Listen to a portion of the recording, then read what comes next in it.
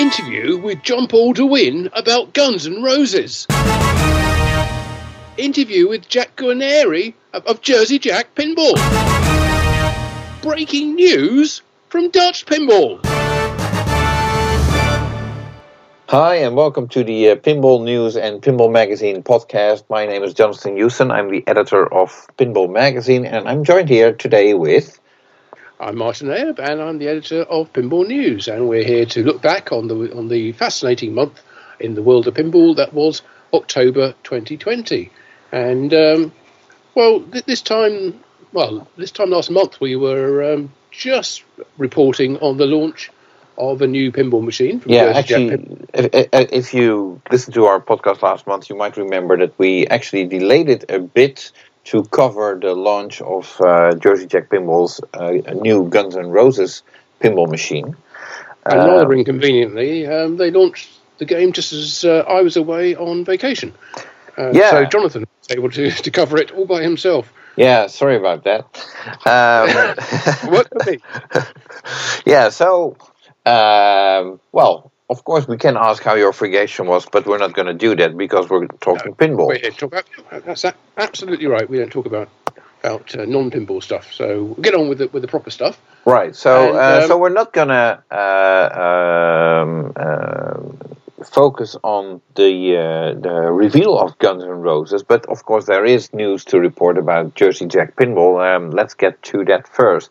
Obviously, the company has been promoting their new Guns N' Roses game, emphasizing Slash's involvement in it to get a lot of mainstream and rock music media interested in reporting on the game as well. And apparently that worked out very well. Yeah, I think I've seen it being picked up by all kinds of different outlets, including some of the music stations which I listen to, radio stations in this country. It appeared there, and I can't imagine them ever covering anything to do with pinball. They didn't pick up on Kiss Pinball or Aerosmith or AC/DC, but Guns N' Roses, and having Slash's involvement and buy-in from the whole band, and making it such a themed and integrated package, really seemed to do the trick for Jersey Jack Pinball, and get that game noticed in markets that would otherwise be very difficult to get into. Yeah, there's actually a very good article that was part of Forbes. It's rather in depth with quotes from Eric Meunier and Slash and Jack Guarnieri, and quite a lengthy article as well, which is highly recommended. If you read the Pinball Magazine newsletter, there will be a link in there if you haven't found the article yet. So that's where the only downside to Forbes articles I've always found is that they insist on you not having an ad blocker on, or they won't show you the article. But if you don't mind that, then head over to Forbes.com and have a look. I'm sure Jonathan will give you a clickable link in his monthly newsletter. Yeah, I'm not responsible for any advertisements shown on the page, but okay. So, manufacturing-wise, Jersey Jack Pinball started out with the limited edition. I think they had 100 games ready to ship out when the game was announced. Which is something I've always wanted to. That was the definition of being ready to launch a game that Jack's always been working towards, was to have new in-box games ready to sell at the time it was revealed. Well, it took 10 years, but he finally managed. Yeah, absolutely. Yeah, 10 years and a pandemic to slow everything down. So that's why we are in a pandemic. Ah, right. Okay, it's all becoming clear now. Right. Yeah. So, so the limited edition was the first model that was being shipped, followed by the standard edition, and Flippin' Out Pinball had a gameplay reveal stream on their channel, which lasted almost 6 hours of the standard model. Standard, yeah. Mm-hmm. Yeah.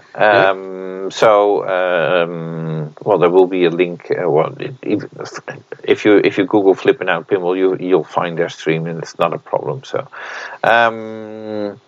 and what's also interesting, and I don't want to lead into our second interview. So I was about to say something that I'm not gonna spoil yet.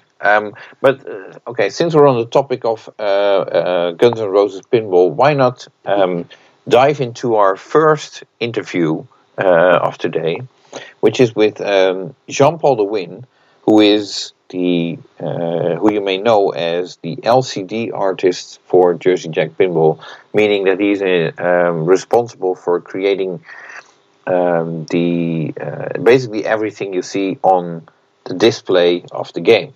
Or displays, kind of interface, user interface, and all the wonderful 3D rendered animations. That's how it started out. Of course, we ended up doing art direction as well on other games from Jersey Jack. So. Yeah, he was involved with doing playfield art as well on The Hobbit, if I'm not mistaken. Absolutely.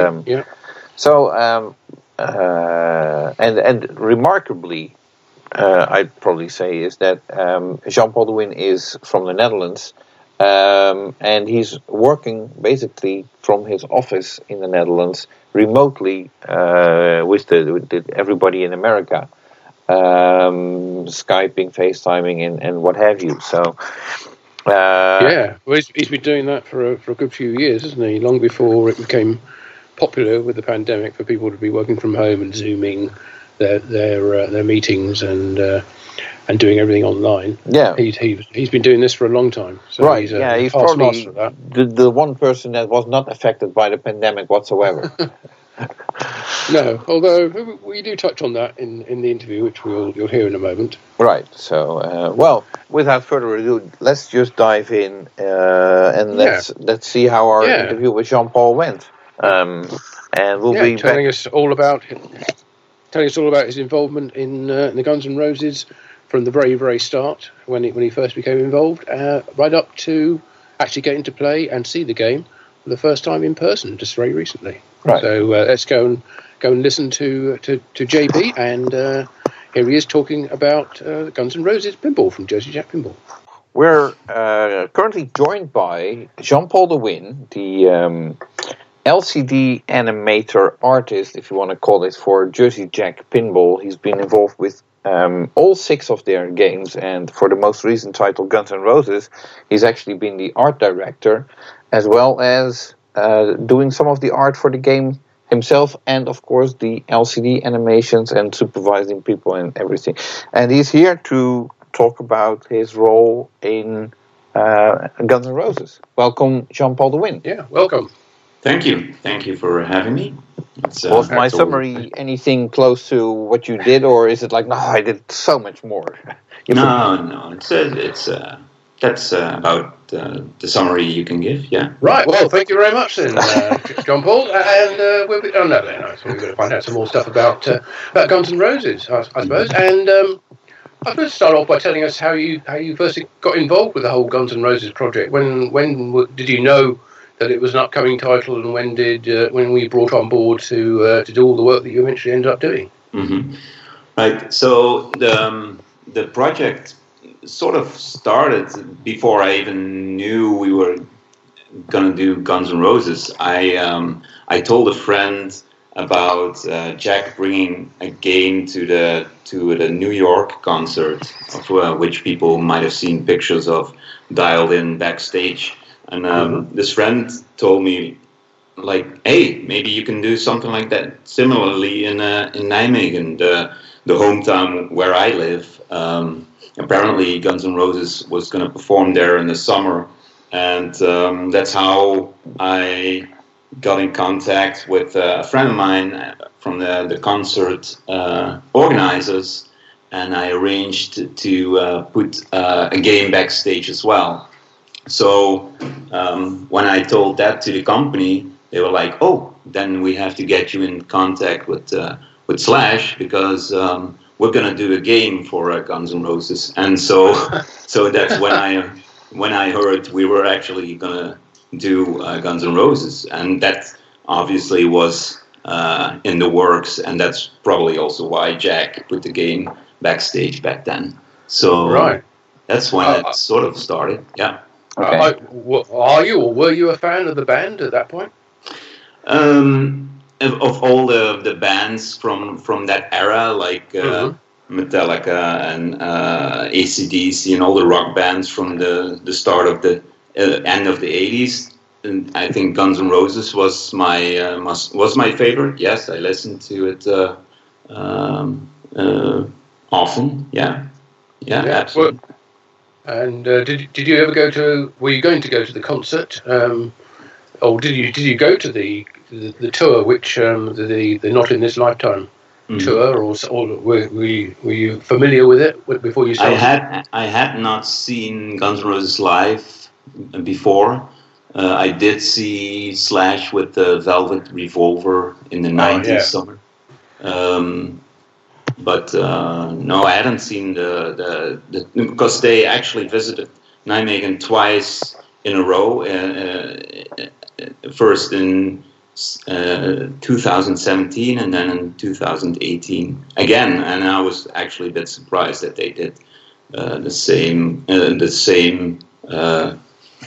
location, because here in Nijmegen they always have like a big concert each year in the summer, but it's always a different artist. But apparently it sold out well, so that's why they're lucky. Right. Headline, were they? Yeah. So when you were bringing this game backstage at this show, you met Slash, but at that point you were not yet working on the game, I suppose. No.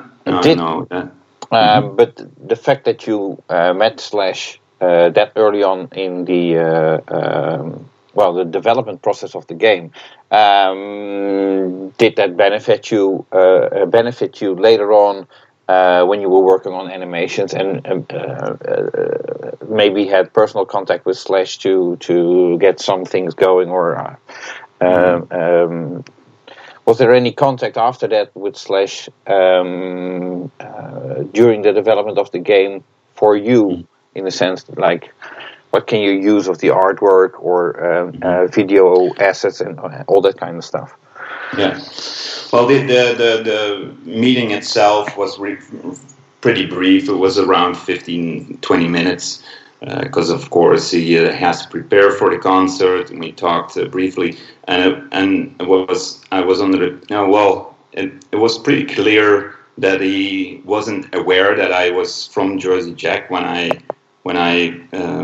met him, and he was like thanking me for bringing the game, and he was enjoying it, and then he wanted to actually take off, and I said, well, do you know that I'm going to work on your game, on the Guns N' Roses game, as the screen animator, and I got his attention, and he was surprised, like, oh, and then we talked on a bit more about the upcoming game, but it wasn't really much in the works at that moment.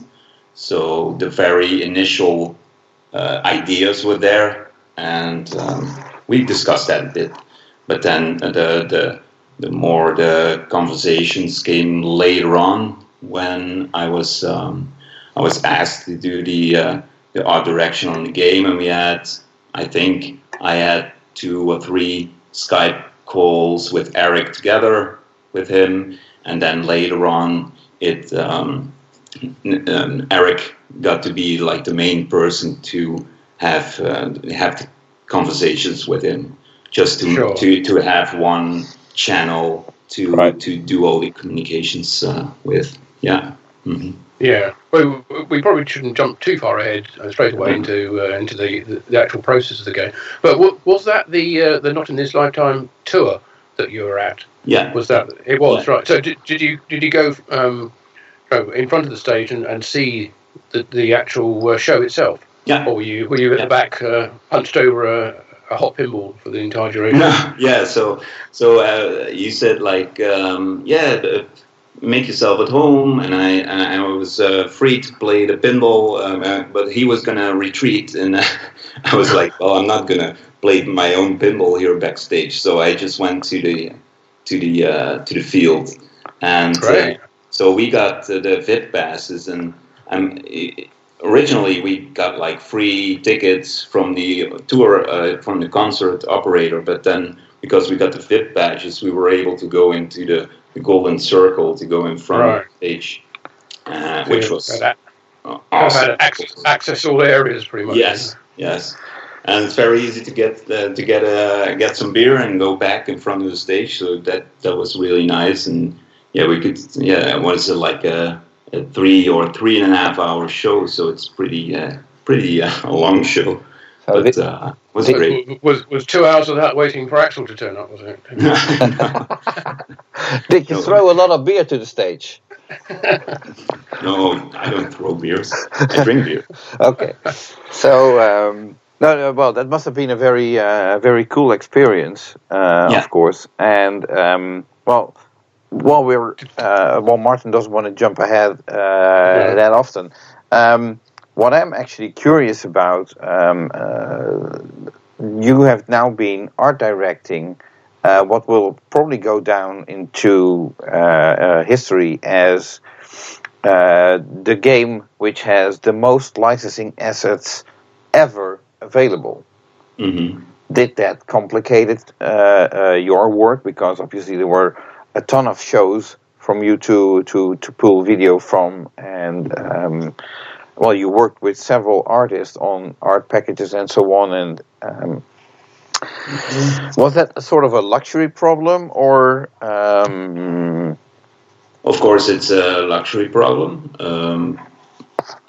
I'm not sure if like the art package itself isn't okay. So we have the poster cabinet, which is mostly like assets, but the rest is all custom made. And of course we have all the footage for the screens, which was that was of course great to have that much available as assets. Absolutely. Right. But I mean, you said earlier that you were the art director for this. You've effectively been art directing pretty much all the games, haven't you? Really, up until this point. No. I think The Hobbit was the first project where I also did the artwork for. Then we got dialed in, and then that was John Yowsey. Yeah, John Yowsey. Yowsey was directed by Pat himself, and then we got the Pirates, and Pirates was done by Jay-Z. He's who has left, but yeah, you could say I didn't really direct Jay-Z, and you give your opinions, but this was more. Then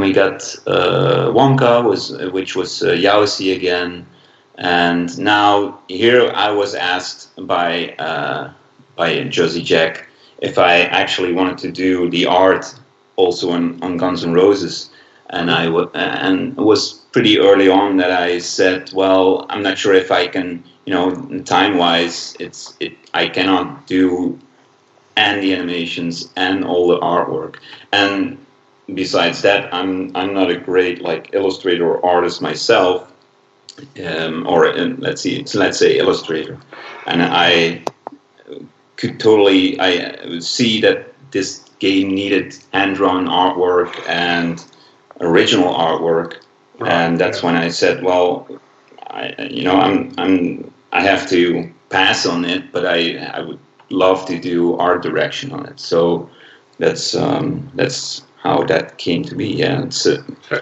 who were you working with on this game then, and what was the sort of sharing of responsibilities? Who did what? Mm-hmm. You said you weren't an illustrator, so obviously somebody has done some fantastic illustration on the playfield and on the cabinets. So we had to look for a new artist to do this. So I went online, and Eric went online to look for artists, and we all came up with different people who we approached, and eventually I found Dane Henry on Behance, which is an artist website, and you can really nicely look for illustration work, and you can search also in areas. So first I looked into the Chicago area, but I broadened the searches, and I eventually came up to Dane. He's in California, and his work is mainly was a lot of concert posters for Foo Fighters and Metallica, and it really caught my eye, and I thought, this is awesome. This is, I can see this totally working in the game, and I shared it with Eric, and he was enthusiastic. So we shared it with Slash, and he was a bit reluctant in the start because he wasn't really fond of the use of color in his work. He doesn't use that much bright colors, and but we had to convince him and about to tell him, like, with my art direction, we can get him. I'm pretty sure we can get him to do what we think is good for this game and pinball. And luckily, eventually, he agreed to it. And yeah, as you can see, the result is amazing. Yeah. So he did cabinets and playfield art, did he? No, he did the playfield. He started on the playfield and the back glasses, and it was in the beginning he was a bit struggling with. He had never done this before, and it was clear that he is used to like a square or a rectangular canvas where you can do whatever you want. But here but here you have all the lanes and the inserts and all the rules, and it was a bit hard for him to get into it. But eventually, so we had many sessions and brainstorm sessions and live sessions where we sketched out ideas, and so he started delivering parts and pieces, and I started composing, putting them into place and composing and adding the colors, and the colors he had added, I brightened them up or changed some colors so it was more in more the pinball feel. So that's how that was sort of constructed. Right. So just to understand this correctly, so he was basically sketching up separate items that you then could position on the play field and size them any size that you needed them to be, and to position them where they would fit best on the playfield, so to speak. Mm-hmm. Right. Yeah. Okay. And in the meanwhile, I also had like pictures of the game, like player's perspective of the whitewood, and I would project all these sketches on the playfield in Photoshop, so he could also get an idea of where this, how this was going to look. And we send it back and forth, and it's always quite a process, but it's.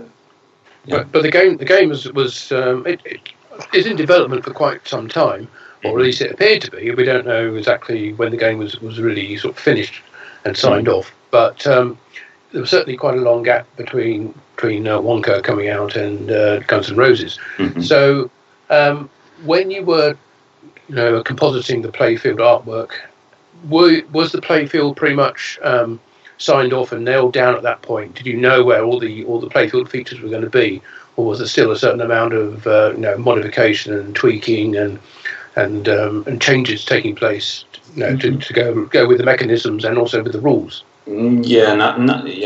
There's always there is always changes, and that's also that's always tricky. Like you want to get the art finished as soon as possible, but if there's one change in the playfield or mechanic, you have to redraw art lines or go back into your composition and shift things. But there were deadlines we had to achieve, and those were hit. So it was finished when it needed to be finished. And I'll dive in on another quick question as well. Was there a kind of a concept, an overall concept for what you wanted to do with the game?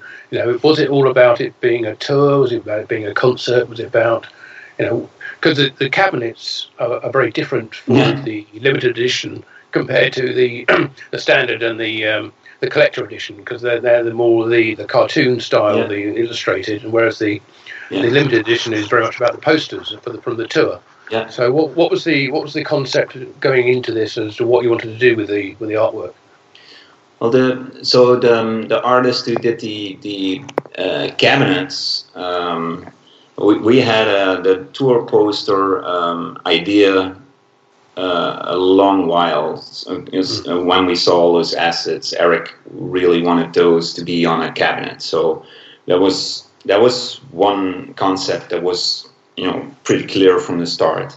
Then we had Arjen Buehler, who is the original one of the original poster artists, who was proposed by Slash to approach for the other cabinets, and that's what we did. And he was into it, and so he started with that poster cabinet, and which was nice because he also knew the community in which posters were most well known and most appreciated by the Guns N' Roses fans. Sure. So that was nice, and the cabinet turned out really well.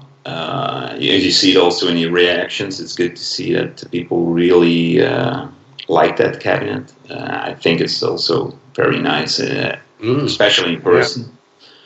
And then it was for us clear that we wanted to do an Appetite for Destruction collector's edition cabinet, which doesn't necessarily has anything to do with the Not in This Lifetime tour. No, but that's their classic album. Yeah. So that's the design around that is the original album art of the Red Baron, the monster, jumping over the fence, attacking the robot. That's originally and not known by that many people actually. But I knew it, and I'm not sure if Arjen came up with using those monsters, and obviously you also see them in in the tour posters as well.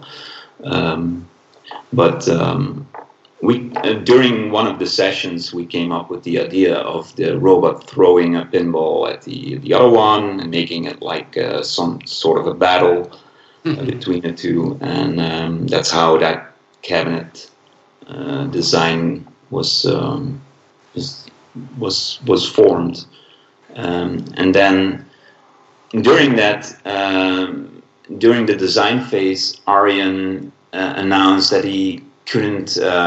He was going to switch jobs or switch companies or something like that, and he couldn't. Right. He couldn't finish the third cabinet, so that's where Mark Molitor came in as the artist for the standard edition cabinet, and he sketched up some ideas of the racing, the Red Thing race, which was also an idea which had come up earlier on a session with Slash. We and Arjen. One of the ideas was to do something like that. So also not necessarily has something to do with the tour, more about transportation, I guess, and driving. But Slash really liked the idea of those monsters in these cars,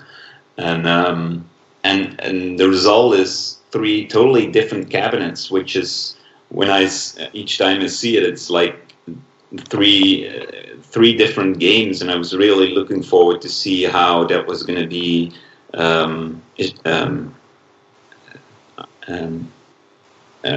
received by the people. Right. Like, yes. Which one are they gonna, which one are they gonna choose as their favorite? Is it, it's I think it's cool that it's very clear that there's three different packages, and with some games you don't really see the differences, or there is like a minor difference. It gets just a bit, there's just a bit more added to it, and then a bit more added to the special edition or the collector's. And of course, the cabinet design is also, I'll say, mirrored, as it were, on the back glass as well, or surround to the screen, because each one of those is different and matches the cabinet art, doesn't it? Sorry, again, the back glass. No, the back glass. Oh, what the translight that goes around the back glass goes around the monitors. They're all different and have the same kind of artwork as the cabinet as well. Yeah. So Mark did that entirely the standard edition, also the back glass. In the case of the collector's edition, the back glass was illustrated by the intern who had just started in September of last year. And I proposed that and asked him if he wanted to try and do the back glass for the collector's edition, and it was it was sort of a gamble, but I was really so his name is Jesper Abels. Jesper Abels in Dutch. He actually, helped on the Pirates of the Caribbean user interface 2 years ago, or 2 years before, because I found him on the web as well, and I approached him if he could help me with all the curly stuff and the iron curly stuff you see in the user interface, and that's his work, and I was very happy with his work, and I was doing study game design here in Holland, and I said, well, if you ever are looking for an internship, I'd be happy to offer you a place, and that's what happened. And he started a year ago, and obviously he's sorry. He's a very talented guy, obviously. Yeah, absolutely. So he told me one of I think the first week when he started, he told me about he won an international worldwide contest for creating a poster for Spider-Man, and that's when I was really surprised, and there were like 5,000 artists who sent in stuff, and he won that. So that's when I thought, well, maybe he can do a back glass, and that's I think it turned out really well. He really looked at Dane's style. We wanted to fit to Dane's style, and he's just amazing. He took pictures from 7 different pictures from the band members, composed them in Photoshop, and then we sent them in like this is our initial composition, and he just paints over it in Photoshop, and it looks like a drawing. So I think that's one of the few places, or in fact probably the only place, I think, isn't it, in the game where you actually see the band members themselves, not as caricatures or as monsters, but as themselves. Yeah. That's that was also like one of the wishes of Slash when we were doing all these skeletons and zombies and weird monsters. He said, well, can we also try a rendering of ourselves? And that's why this back glass ended up like that. Yeah. Right. Excellent. Right. So the collector's edition also has a topper. Were you involved in that as well? Yeah. I did. I think I did the topper in this case. I think the topper itself is the logo. The logo was also an idea by Eric. From all the assets, we saw that Guns N' Roses has these. They mocked up different versions of their original logo with different guns and swords instead of the pistols. And Eric one day came up. Let's change the guns with bats and flipper bats. That is, yes. Yeah, with the flipper bats. Yeah, not the Wuhan.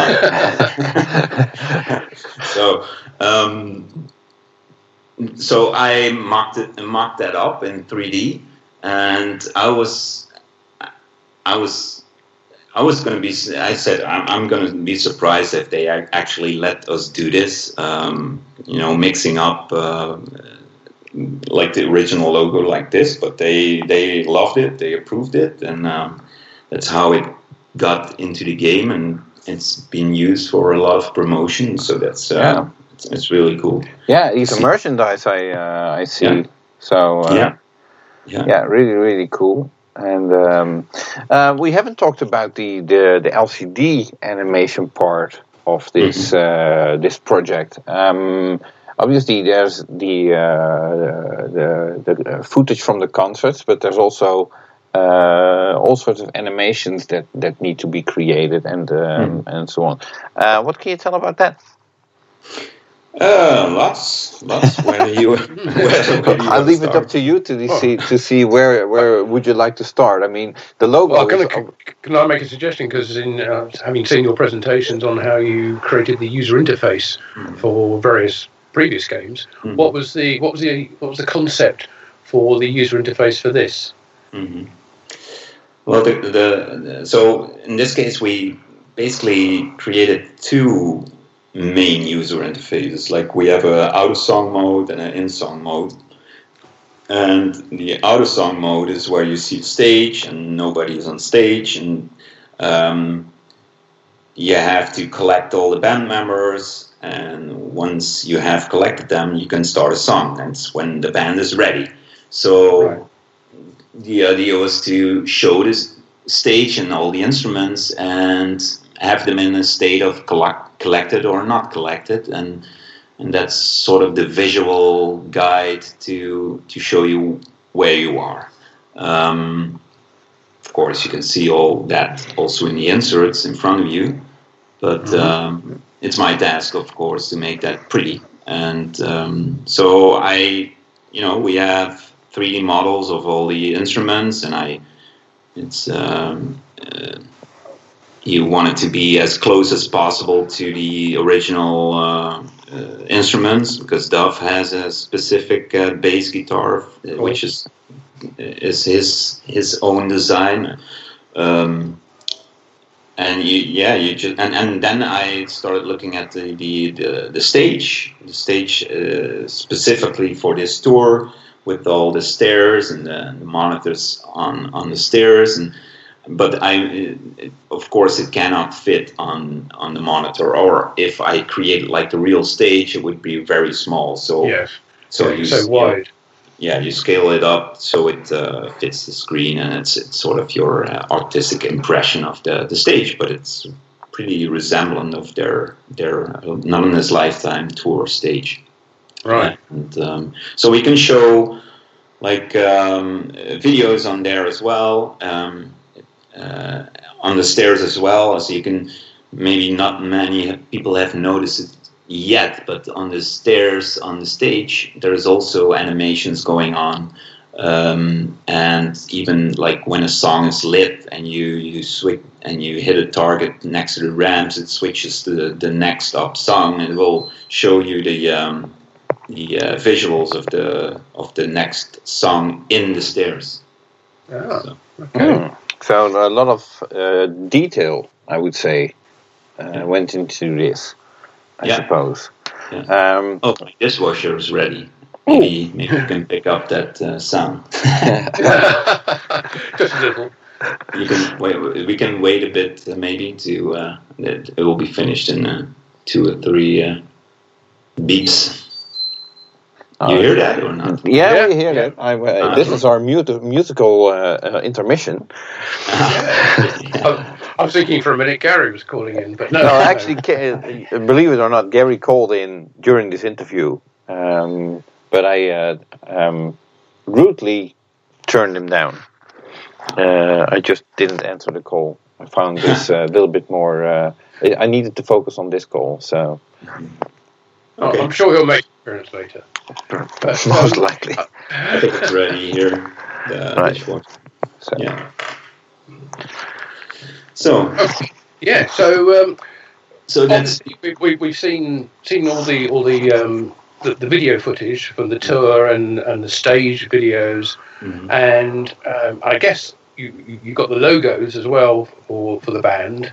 Did you get any other assets actually as part of it, like a style guide or a pack of asset material that you to work with, or did you have to generate pretty much everything yourself? So we have the videos of the we got like I think 18 different concerts from all over the world from their performances. That's a lot of material. Yes, that was a lot of material, and we had to dig it through. So it was a full concert, and next to that, we also got all the videos they show on their stage during the show. Yeah. And we got in contact with the company who created those, so they shared their videos, and that's it.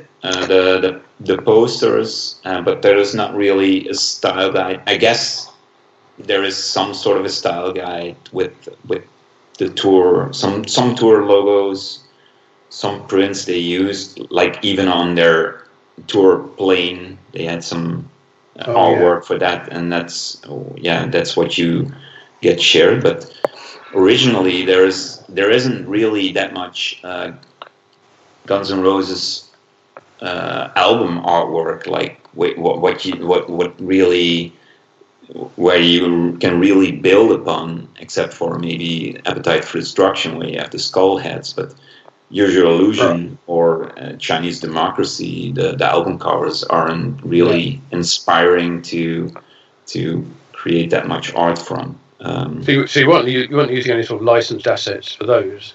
You were creating your own. Did that make the sort of approval and the sign-off process easier, or was it harder because you weren't using pre-authorized assets?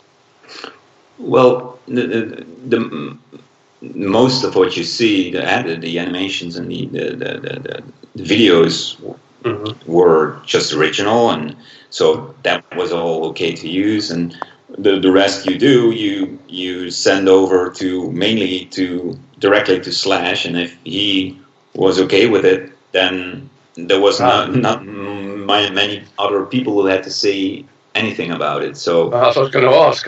How helpful it was having Slash involved in getting everything cleared. That was almost the closest and the clearest and the easiest licensor I've ever worked with. It's when you work with a company like a film studio, there's a lot of people who have to go over your work, and you have to send in every clip. And here it's just you send it almost over WhatsApp messaging. And it comes so back all the band members didn't have to give their individual approval and say, I think my nose should be a bit smaller, or should be a bit taller. Yeah, in some cases, the manager of the band passed it on to the other band members, and we got feedback back, but there weren't many real big issues. No. Excellent. Yes. I really like how to see if you look at the fonts used, especially on the game, but also on the flyers and so on. You really use the fonts from the Guns N' Roses logo, as we also know it from, I think, Use Your Illusion 1 and 2. That to me makes it kind of a cohesive package, even though Guns N' Roses had several different logos throughout the years, because we also had the cross and there's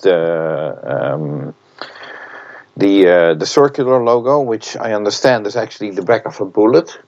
Yeah. That's what I found out as well. We got like 3D files also from the robot, but also from the logo. And in the 3D program, I noticed that there is like an entire bullet behind the logo, and right. I didn't realize ever that it was the back of a bullet, like the gold like copper shell of a bullet, and then the center. Yeah. But yeah, the typography is it's so recognizable for this band, and that had to be used. Although it was a really difficult font to use on screen because of the thin vertical lines. Thin serif font, isn't it? Yeah. And so I had to thicken that up a bit here and there, especially on the screen. But and the flyers were also created by Jesper. He did a great job on that. Yeah. Mm-hmm. Okay. So I understood. Obviously, you're based in the Netherlands, and usually it takes a bit of time before games, after they've been launched, get to Europe. But I understood you recently were in the position to go over to Pinball Universe in Germany and basically to play the game for the first time. Yeah. Yeah. Can you? What was your impression of the game? It's really hard to judge the game while you work so long on it, and obviously I hadn't played it, but you have your own like idea or vision on what it's going to feel like, and then it's really weird to see it in person because it is a narrow body and for some reason it all felt really small. Maybe also because I'm used to play Pirates a lot here at home, but which is a wide body, but all the measurements and felt really weird. And it was maybe also because I looked at the play field so many times on my computer screen, and there you scale in and you zoom in and you see all the elements really in detail. But then in person it feels smaller. But it was obviously great to see the light show and the game in person. And then obviously a printed artwork looks very different to how it would appear on a monitor. Right. How did that turn out? Were you happy with the way with the saturation of the colours and the balance of the game?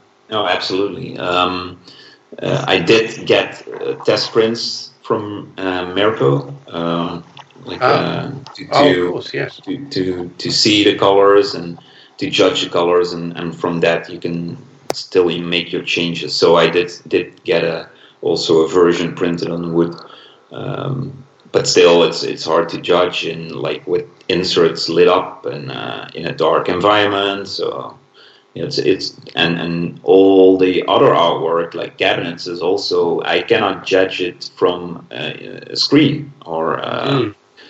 All the prints are being made in the US, and we're not gonna. So the proof prints are being sent to the company in Chicago, and Mark was mainly doing the work for me there, like comparing the colors, and then I had to make changes going from their commands, which is a bit harder to do.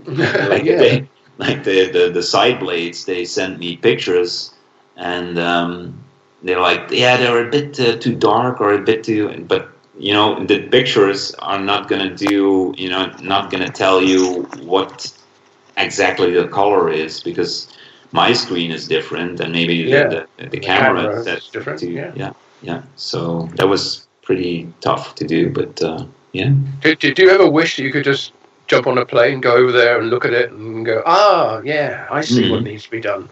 Yeah, do you miss that? Yeah, that is obviously that would be possible. I see it as a bit of a waste of time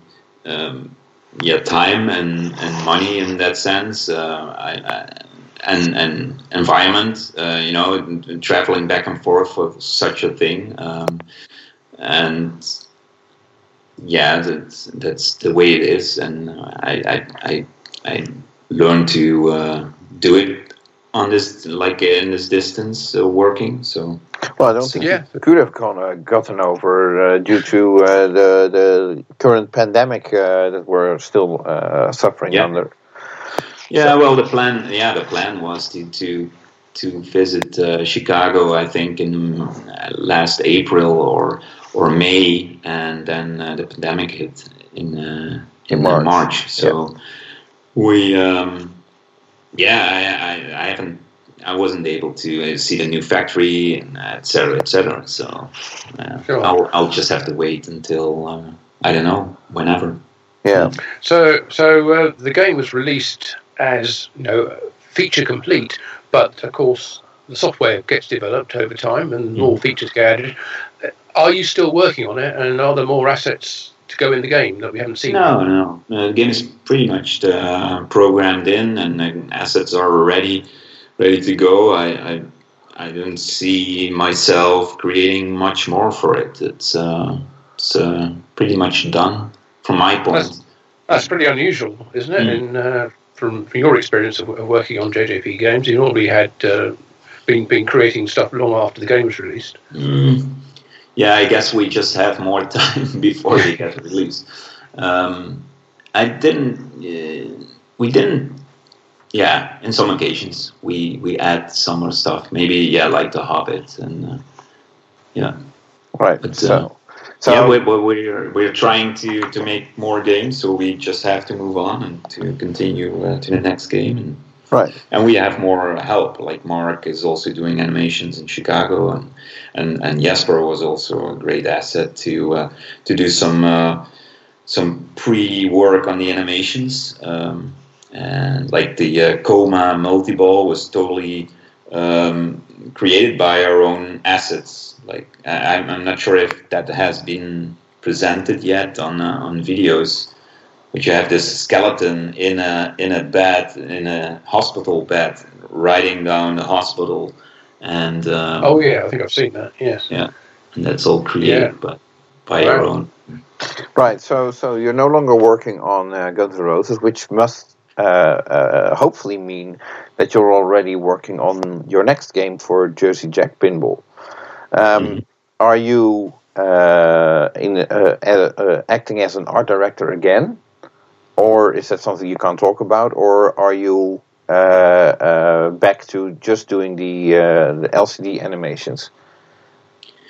I'm right now mainly doing animations, but I do get involved in talking about the artwork. I wouldn't say I'm that much involved as in Guns N' Roses. So right, yeah. So which title did you say that was? My Little Pony, was it? All right. Wasn't that what Jack said? So are you working with any of the same team members as you were on Guns N' Roses, or is it a different team? No, it's mostly the same team. Yeah, except the next will be Pat's game, and so it's not Eric's game, but yeah. I mean, as far as the art side of it goes, and the display and the whole package, that you're still part of the same team of designers, and you're right. Yeah. Okay. Excellent. Right. Good. So we'll see more from them. Yeah. So Eric already mentioned that he's already working on his next game, and apparently Guns N' Roses, at least his playfield work, has already been done for quite some time. as we were just discussing your role as a art director, is there any chance that you'll be art directing Eric's next game as well, or is that too early to say? It's too early to say. Let's hope so. It's always a pleasure with working with Eric. He's a great team player. He knows how to utilize, the people in their profession, but he is also very creative in a lot of things. Like, he also has opinions about art, and he's is the ideas of the drumsticks and the guitar, and he's very passionate about everything. So he's a great director in bringing every aspect together, and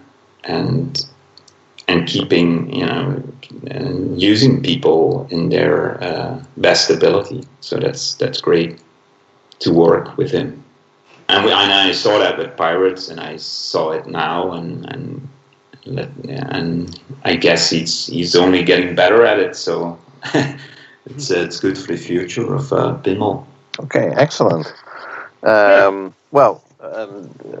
Luckily, you already had the chance to play the game. We haven't yet, although I can't wait to play it. So hopefully, games will be out on location in the Netherlands and Europe as well. Obviously, Martin is also dying to play the games. You bet. Are you getting a machine yourself? Yes. Eventually. Okay. Yeah. Eventually, yeah. Well, do let us know when it arrives, and we'll be round. Yeah, absolutely. You're my best chance of playing it, to be honest, is at your place. Yeah. No, absolutely. When you're in the neighborhood, just let me know. Right. Thank you very much. Look forward to it. Okay. Thank you, Jean-Paul, for this invitation, but also for talking to us and walking us through the creative process of the cabinet artwork and the LCD animations of Jersey Jack's Guns N' Roses. Obviously, this is definitely probably, I'd say, Jersey Jack's biggest hit so far. Mm-hmm. And I get that feeling as well. Right. Yeah, I think pre-sales have been amazing, and I'm sure it will carry on selling well. It's a time. So it's, I suppose, like pretty much all the Jersey Jack games, it's timeless. Mm-hmm. But it's not always the case with bands. Bands seem to peak and lose their popularity, but Guns N' Roses seem to be up there, and no, they are literally one of the timeless bands, and I think this will be a timeless game. So I think you captured that very well. Yeah. So congrats on the success of this game, in which you had a very very large contribution. Mm-hmm. And hopefully we get to see a lot more games with your hand in it, so to speak. My hand, yeah. Cool. Yeah. Well, thanks for all the compliments. It's really good to also see all the reactions online. It's amazing to read all the good comments. So that's thank you all for that. That's great. And there you have it, Jean-Paul de Win. Thanks very much. Yeah. Yep. Excellent. He was very kind to stay up a little longer than he usually would do to talk to us. But we're very to deal with. Very appreciative that he is willing to talk to us, and I'm actually glad that I think he's one of the few people that hasn't been on any other podcast so far yet, which helps us to bring you fresh content instead of the same story that you already heard like a dozen times. So, but that's what we try and do. Right. So thank you again, Jean-Paul de Win, and of course, part due to his art direction, the game looks as stellar as it does. So hats off to Jean-Paul de Win for his contribution to the game. Three unique and thoroughly theme encompassing designs, and as well as all the on-screen graphics as well. So it's got a good team they're working at JJP, producing a whole package of art and visuals for the game. Right. Very impressive. Right. So, you want to head over to our second interview right away? Yes. Well, of course, we always like to, wherever we can, speak to the head honcho, and that is, of course, Jack Guarneri, who founded Jersey Jack Pinball and has been holed up at home in New Jersey, but did go up to the new factory for the manufacture or for the release and reveal of the new game, and to tip his hat to Slash and hang out together and help promote the game. And it's very easy to underappreciate all the work that goes into making a game happen, not just in the latter manufacturing and coding and graphics that we've been talking about with JP, but also about how the whole concept came into being. Why is there a Guns N' Roses game? How did that idea come up? Because it's not the first one. And what were the aims of the team who wanted to produce the game? So only one way to find out, and that's to ask Jack himself. So Jonathan and I have just been speaking to him, and he can tell us exactly how Guns N' Roses came about and how the current state of play is at Jersey Jack Pinball. So over to Jack. So joining us on the phone is one of this year's inductees of the Pinball Expo Hall of Fame, which is none other than Jersey Jack Pinball founder Jack Guarneri. Welcome, Jack, and congratulations. Hey. Thank you very much. Thank you. Well, that was a nice moment to be inducted into the Pinball Expo Hall of Fame. Was it unexpected, or had you been pre-warned? No. I was not pre-warned. It was very unexpected, very humbling, very surprising, and actually, to have Gary Flower do that, I thought we were starting off with some kind of jokes or something like that. A joke with Gary Flower? Who would do that? Gary never jokes. Yeah, no, and I was sitting in a spot in my office with my Guns N' Roses game behind me, and I reached down and I got one of Gary's books, and then I reached down and got a second copy of his book. So he's got to know that I love him, but neither one is autographed, so I'm going to have one of the rare ones. Wow. No, they're more valuable unsigned, I think. They're more valuable. I think every one of them has been signed except the two. Yeah, that's right. I think so. Yeah. You've got the rare unsigned copy. Yeah. It must be like a limited collector's edition or something, or some sort. It was very surprising, and then I started getting texts from all kinds of people listening, and that was very cool. And then my wife came into my office to record me. I guess Jen told her for some reason, so she was lurking around. And then after everything was all over and the dust settled, Joanne said to me, "So where is this Pinball Hall of Fame? Where is it?" I think it's in Rob Burke's mind somewhere in Ohio. She said, "Does it come with any kind of financial stipend, like Nobel Prize or something like that?" And no, I don't think so. I think in the long run it'll cost me money somehow. We'll figure it out. Well, congratulations anyway. It's long overdue, and it's surprising that I think a lot of people were surprised you hadn't already been inducted into the Pinball Expo Hall of Fame. But I'm glad. Well, we're all glad to see that put right after long last. Anyway. Well, that was very nice. It was very nice. Yeah, it was a shame it was a virtual event and couldn't be celebrated in person. But hopefully, I'm sure there'll be opportunities. Hopefully, it's not too much longer that we all are able to get together in person and have fun and do all the things that we do. With all the respect, I'm not holding my breath.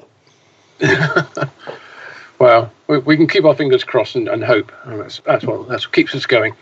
So anyway, the main reason we're here, of course, is to talk about the latest game from Jersey Jack Pinball, and the whole process of launching it and developing it and launching it in a very different way this time. And you must be, I don't want to put words in your mouth. You must be pleased with the reception that the game got and the way that the launch went.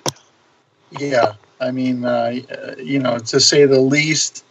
The funny thing with our games, for me personally, is that I'm probably the person working on them the longest before they become reality, because it's the idea of the license, the negotiation for different parts of the license, the time, the energy, the effort that takes, and then the team starts getting involved, and then they start hammering everything out and making everything be what it is and reveal it. So there's always this feeling for me of joy to see it finally become reality, but also I feel, wow, that was it was a long time, but it went by very fast, and it was really great. We knew we wanted to do something different with the lack of shows and the lack of being able to have a lot of people put their hands on the game. So, we had a little different strategy this time. Well, and congratulations on that, because on numerous occasions on this podcast, you stated that the next game that Jersey Jack would be launching would be announced with games ready and boxed to ship.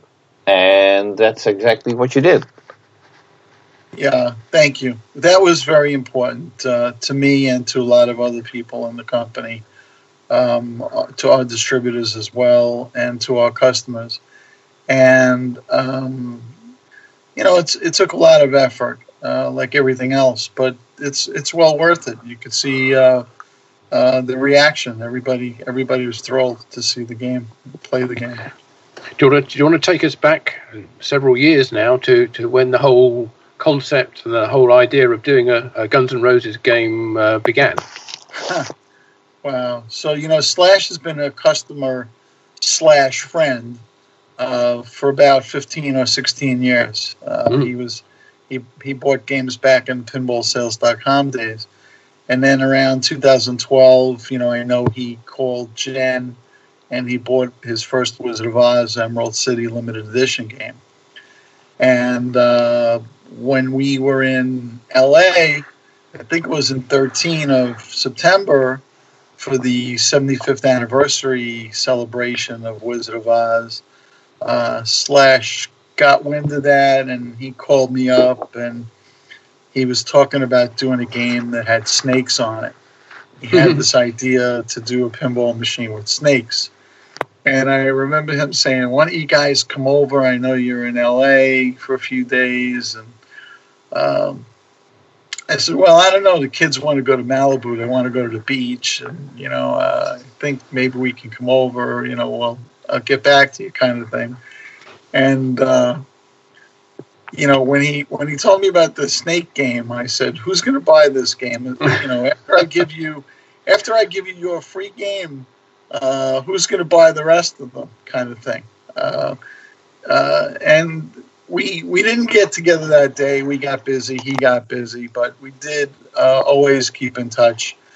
Holidays and things like that, we exchange texts or phone calls, different events. And then as they got back on the road with the Not in This Lifetime tour, I finally got out to see a show and got to see what it was in the Meadowlands in Giant Stadium in New Jersey. And I was just blown away. And I agreed with him. I was giving him a hard time, Slash. He wanted to do a game. I said there already was a game. It was a pretty good game. We're going to have to make something really spectacular, which I knew we could do. So I was hooked. After I saw the show, I went backstage and we talked about so many things about the game for a long time. And then I had another hurdle.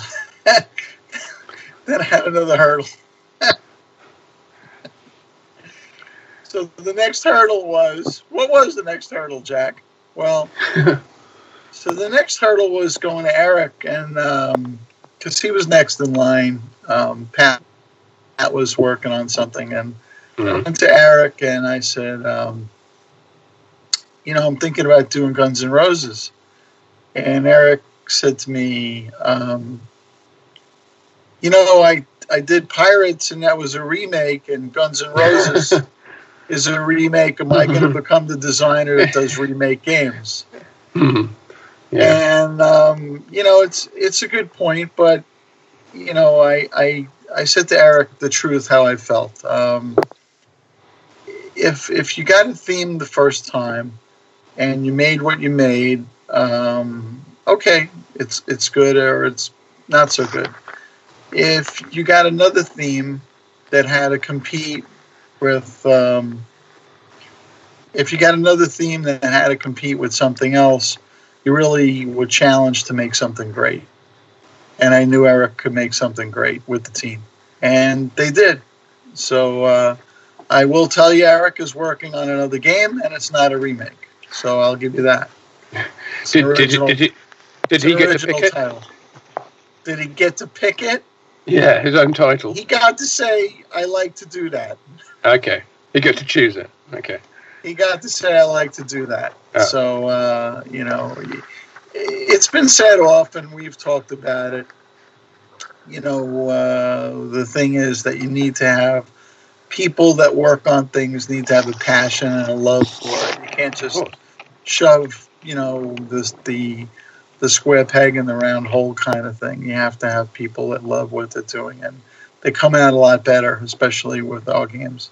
You could see it right away. Right, and how was it about getting Slash involved in the creation of the game, working with Eric? Was that something which is, you know, pretty unusual, I think, to have the talent actually that closely involved in not just the creation, but the ideas and the assets and, well, basically every aspect of the game, signing off the art and coming up with ideas, because we've just been talking to JP about how that whole process went and Slash's involvement with that and the band as well. Right. It's got to be a very different process with the kind of involvement that you haven't had in when you have a license, particularly if it's an older movie like The Wizard of Oz, where getting involvement from any of the cast members is pretty much out of the question, and or a game like The Hobbit, where, you know, they're all multi-million Hollywood stars who, you know, don't have much interest in a pinball machine unless you pay them more millions. So yeah. having such close involvement must be, you know, a dream, really. It was a dream. That's the right word. It was a dream, and it was a lot of fun for me, Eric, the team. I think that in the very beginning, when I told Slash that he was going to be involved, you know, I didn't tell him. I asked him. I said, "Well, I'm sure you want to be involved with this." And he said, "Oh yeah, absolutely." You know, but that wasn't his exact words. There were a few expletives in there. As far as I recall, with his enthusiasm and his excitement about being involved. I tell you what, in the beginning, as it rolled along, I don't know that he realized that he would be involved as he became, quite to his happy surprise. I think with other projects and other things, people just come to you and they say, how do you like this? And I like it, I don't like it, change this or change that. He was involved with really everything. And anytime there was a little bit of a fence or a wall or a pothole that popped up along the roadway, he was there to make it smooth and to fill it in and help with everything. So really, it was a true collaboration. He's truly the co-designer of the game. You know, he came up with ideas for so many things, and he's really proud of it. The whole band is proud of it. Everybody was involved which is very unusual. And I know when they get back on the road, these games, they'll be out on tour with them too. And the game will be seen by millions of people who might not have ever seen a pinball machine. Certainly Guns N' Roses fans, but other fans. So I think he had a blast, and it was something where I said, it's going to happen again, maybe not in this lifetime, the way we were able to gather all the assets. I wanted the animation from the show. I wanted all the concert footage. I wanted all the songs.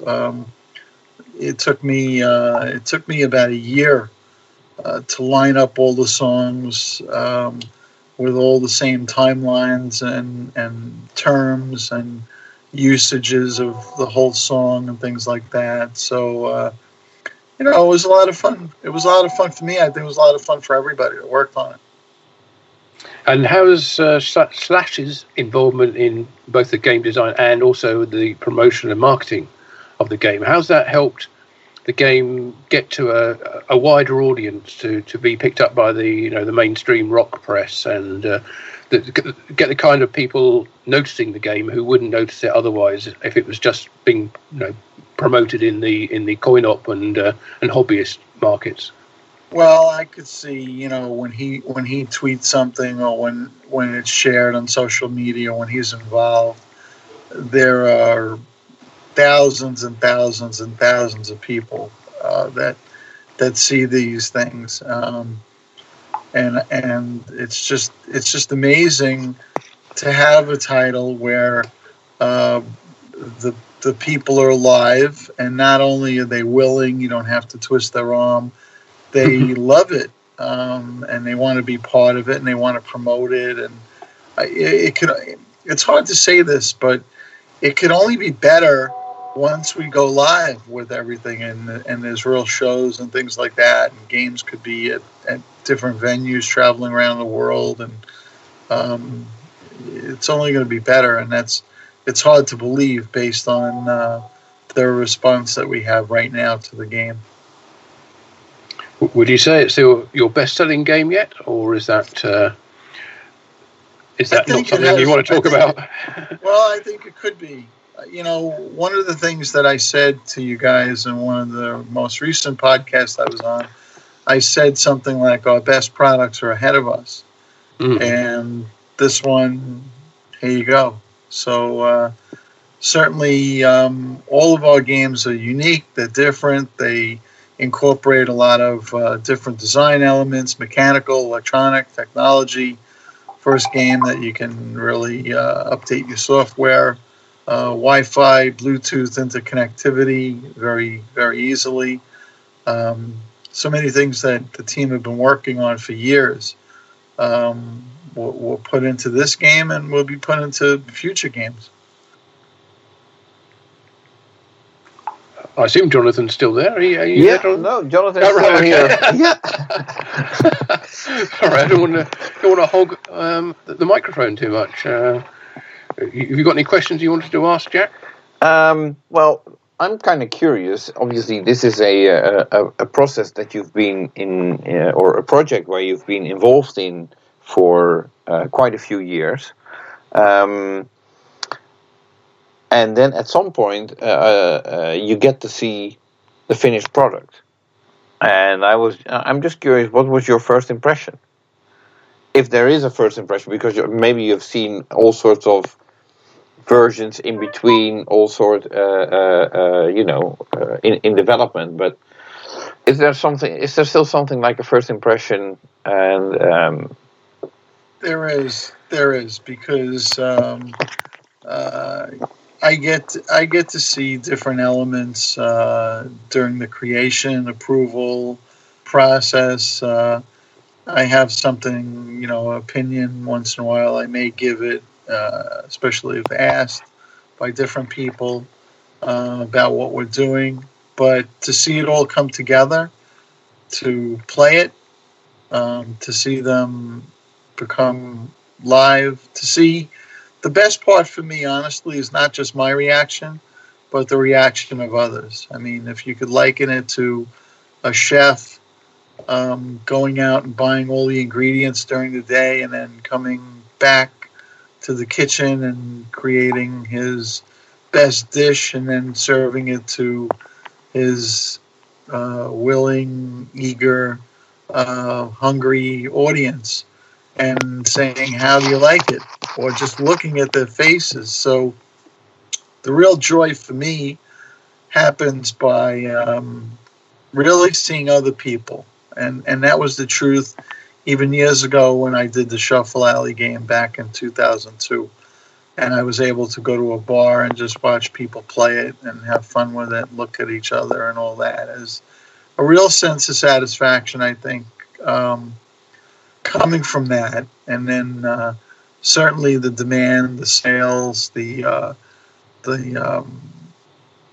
all the great things that go with it. It just blows me away. It really does. It just blows me away at what we're able to create. You know, it's part of the dream of why I started the company, was to create a game like Guns N' Roses. Well, I'm curious as this is the first game that's been developed in Chicago, I guess, or been built there in its entirety. How is that different this time around? What I'm sort of thinking of is how has your involvement in the development changed if the game's not actually being built where you are?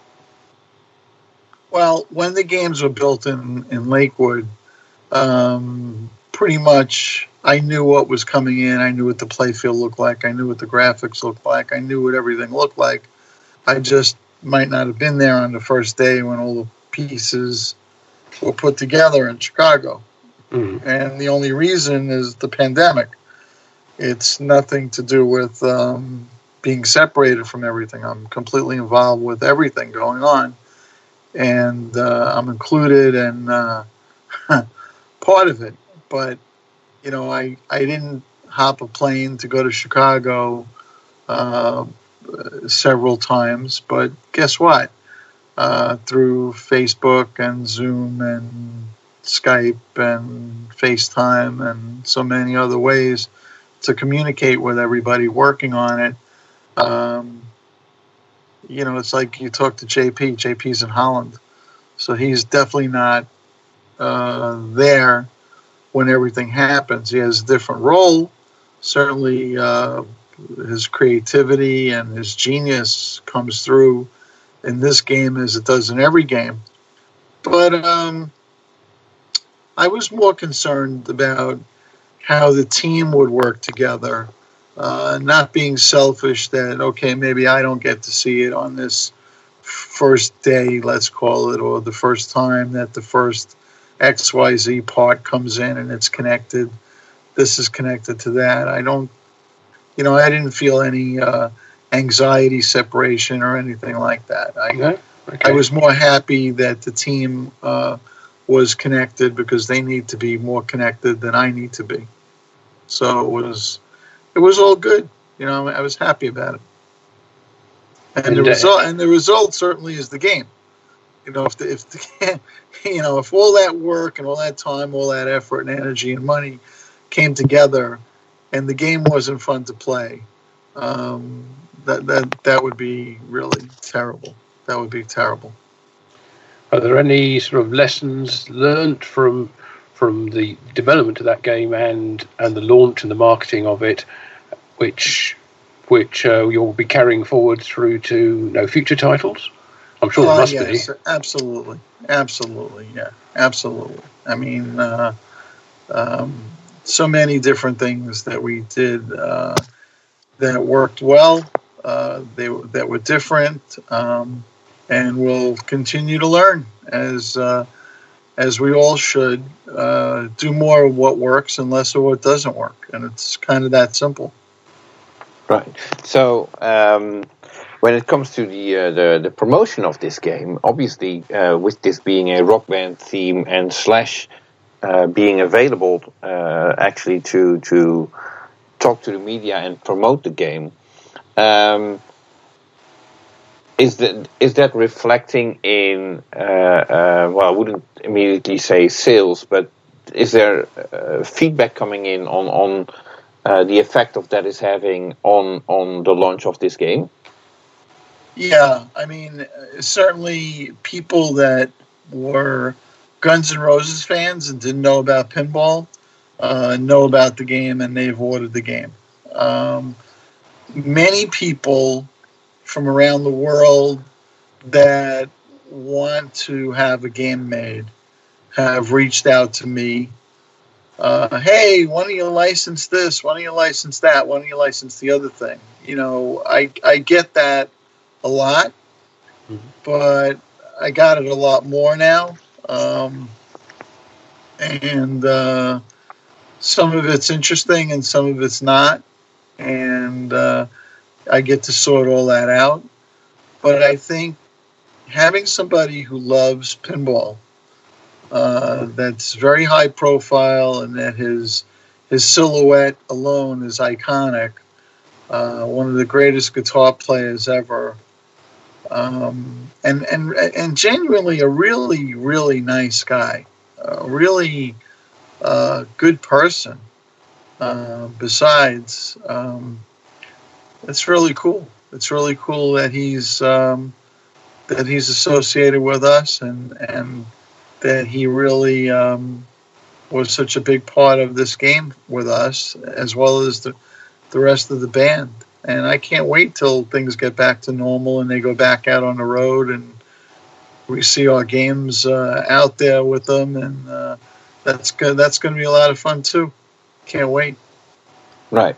Now, you earlier mentioned the pandemic, and that being the reason that you not had been to the Chicago facility, the new Jersey Jack facility.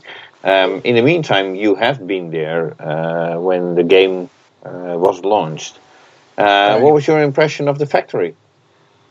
I love it. I think it's great. I think it's a great building. It's a great location. You know, it's kind of funny having set up a factory from nothing before with nothing. I think this time around it was easier for the people there because they've been doing it a long time, and there was already something to work from, certainly. So I think it was very exciting for everybody to see that come together, where our design team before, they were at a little bit of a disadvantage because the factory was far away, and they're the ones that had to do the FaceTime or Skype calls or get on a plane and go somewhere. You know, now if they want to see what's going on, they walk a few feet, they go to the assembly line, they talk to the people that are putting the game together, the people that are putting the game in the box, the people that are doing the quality control, things like that. It's all within their reach. So it made it easier for them, and that's a good thing. Right. So it makes it more difficult for you, I suppose, now, because you're still in New Jersey, and of course you can hop on a plane, I get that, but it's not like you want to hop on a plane 3 times a week, I suppose. Well, I think when things get back to normal, you know, I'll be at the factory a lot more than I am now. But again, it's, you know, somebody wants something or has a question, whatever. It's not that anybody has to bang a drum or do smoke signals or anything like that. There are so many great ways to communicate. I also would say this. The pandemic has changed so many things that we could think about. How many people don't travel to their offices anymore? How many people are working from home or remotely?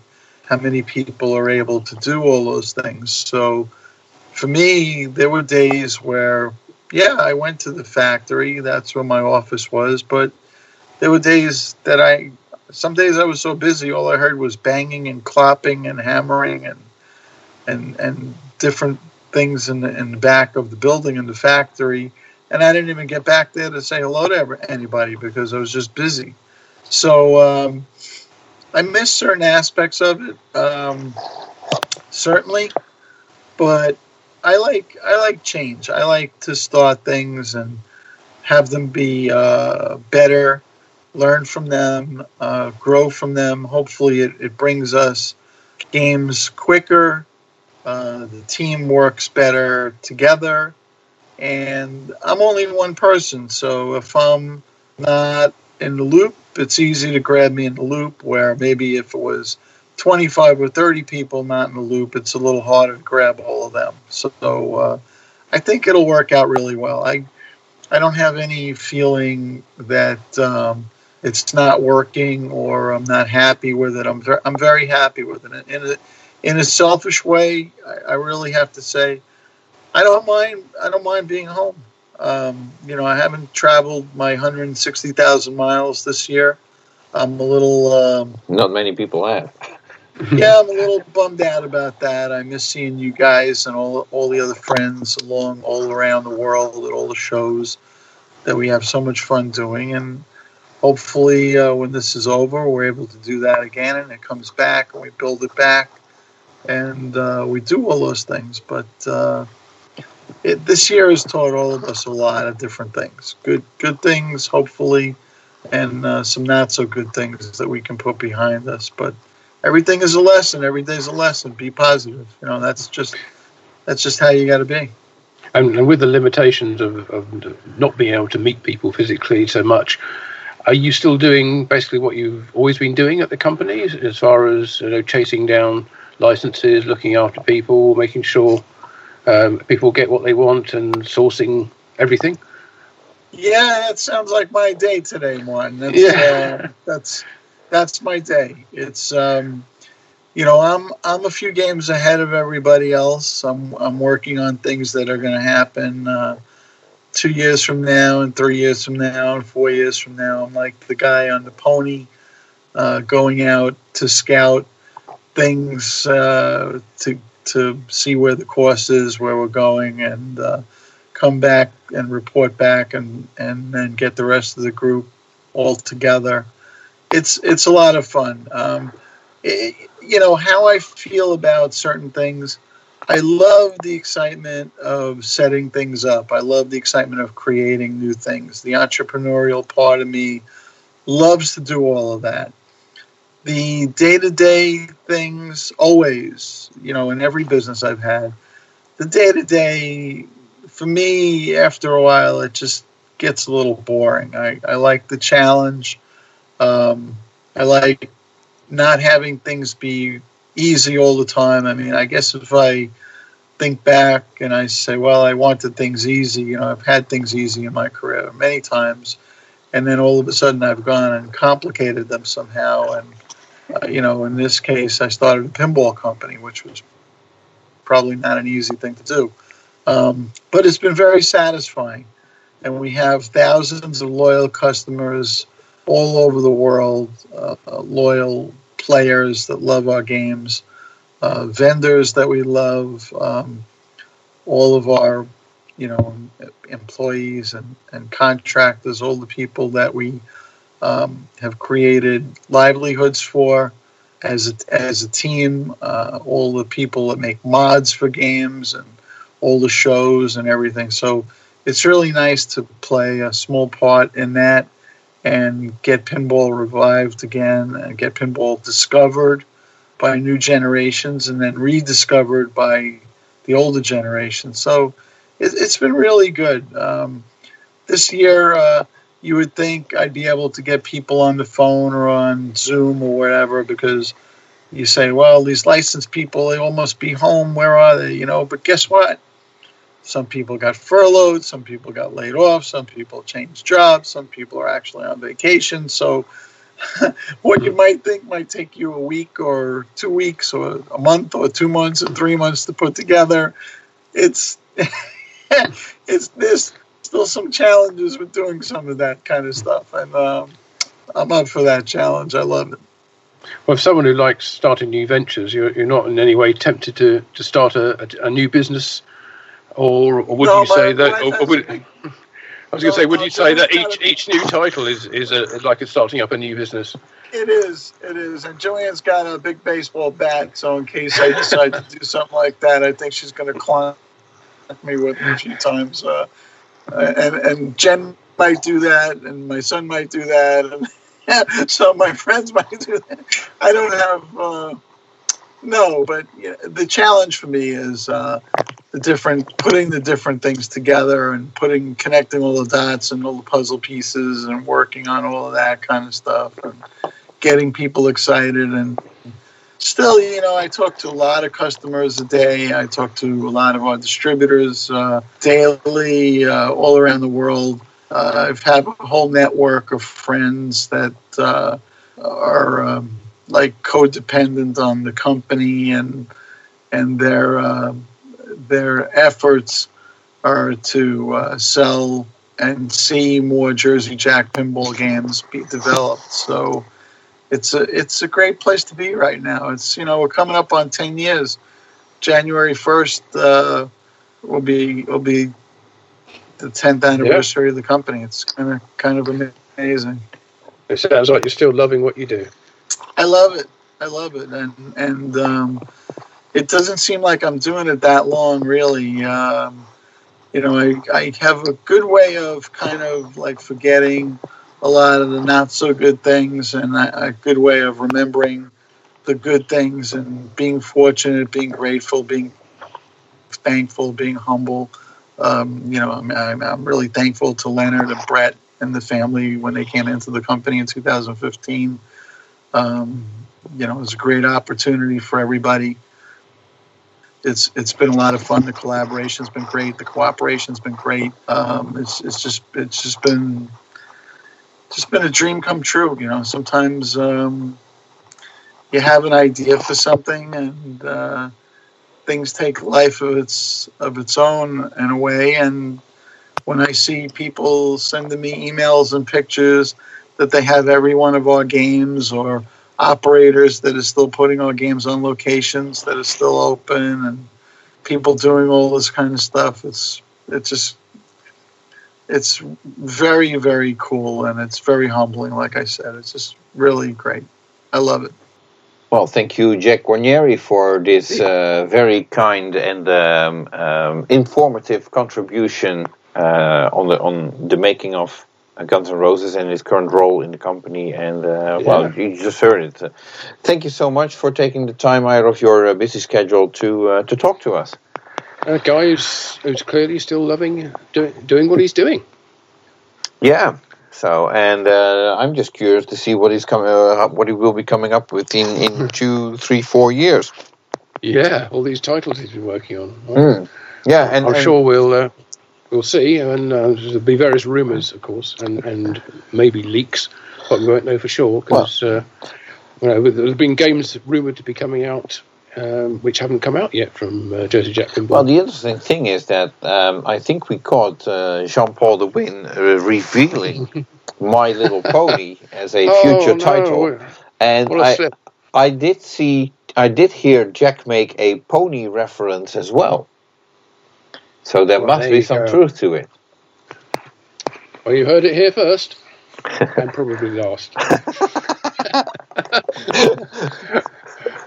Anyway, so that's we do have some more JJP news though, because as well as releasing the new Guns N' Roses title, they've also been delving into their boxes of spares and their stockpile, and come up with a couple more factory find sales, which involve some plastic sets for some of their games. I think their factory finds for Dialed In and The Hobbit, where you can get full playfield plastic sets for $49.99. What? Now, normally those all the factory find things which they had in the past, like playfields, sold out instantly. But I guess not many people want to put Dialed In or Hobbit plastics on their wall. So those sets, at the time of writing this, which was earlier, they were researching it, I should say. They still had these plastic sets for sale. So if you have either Dialed In or a Hobbit, or like the idea of owning the plastics for them, you can go over to the Jersey Jack Pinball website and order them. well, they're still available. So only $49.99, not bad for a full set of plastics. When you see how much these go for at pinball shows, if you have a good memory, you can remember what pinball shows were like. Right. Yeah. I have to dig very deep, but yeah, I do. So.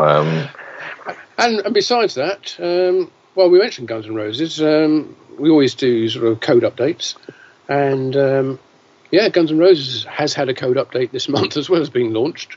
It's had several launches, updates. It released with version 1.0 on the 11th of September, but of course the game wasn't actually launched at that point. So, and it's had 7 updates since then. None of them major.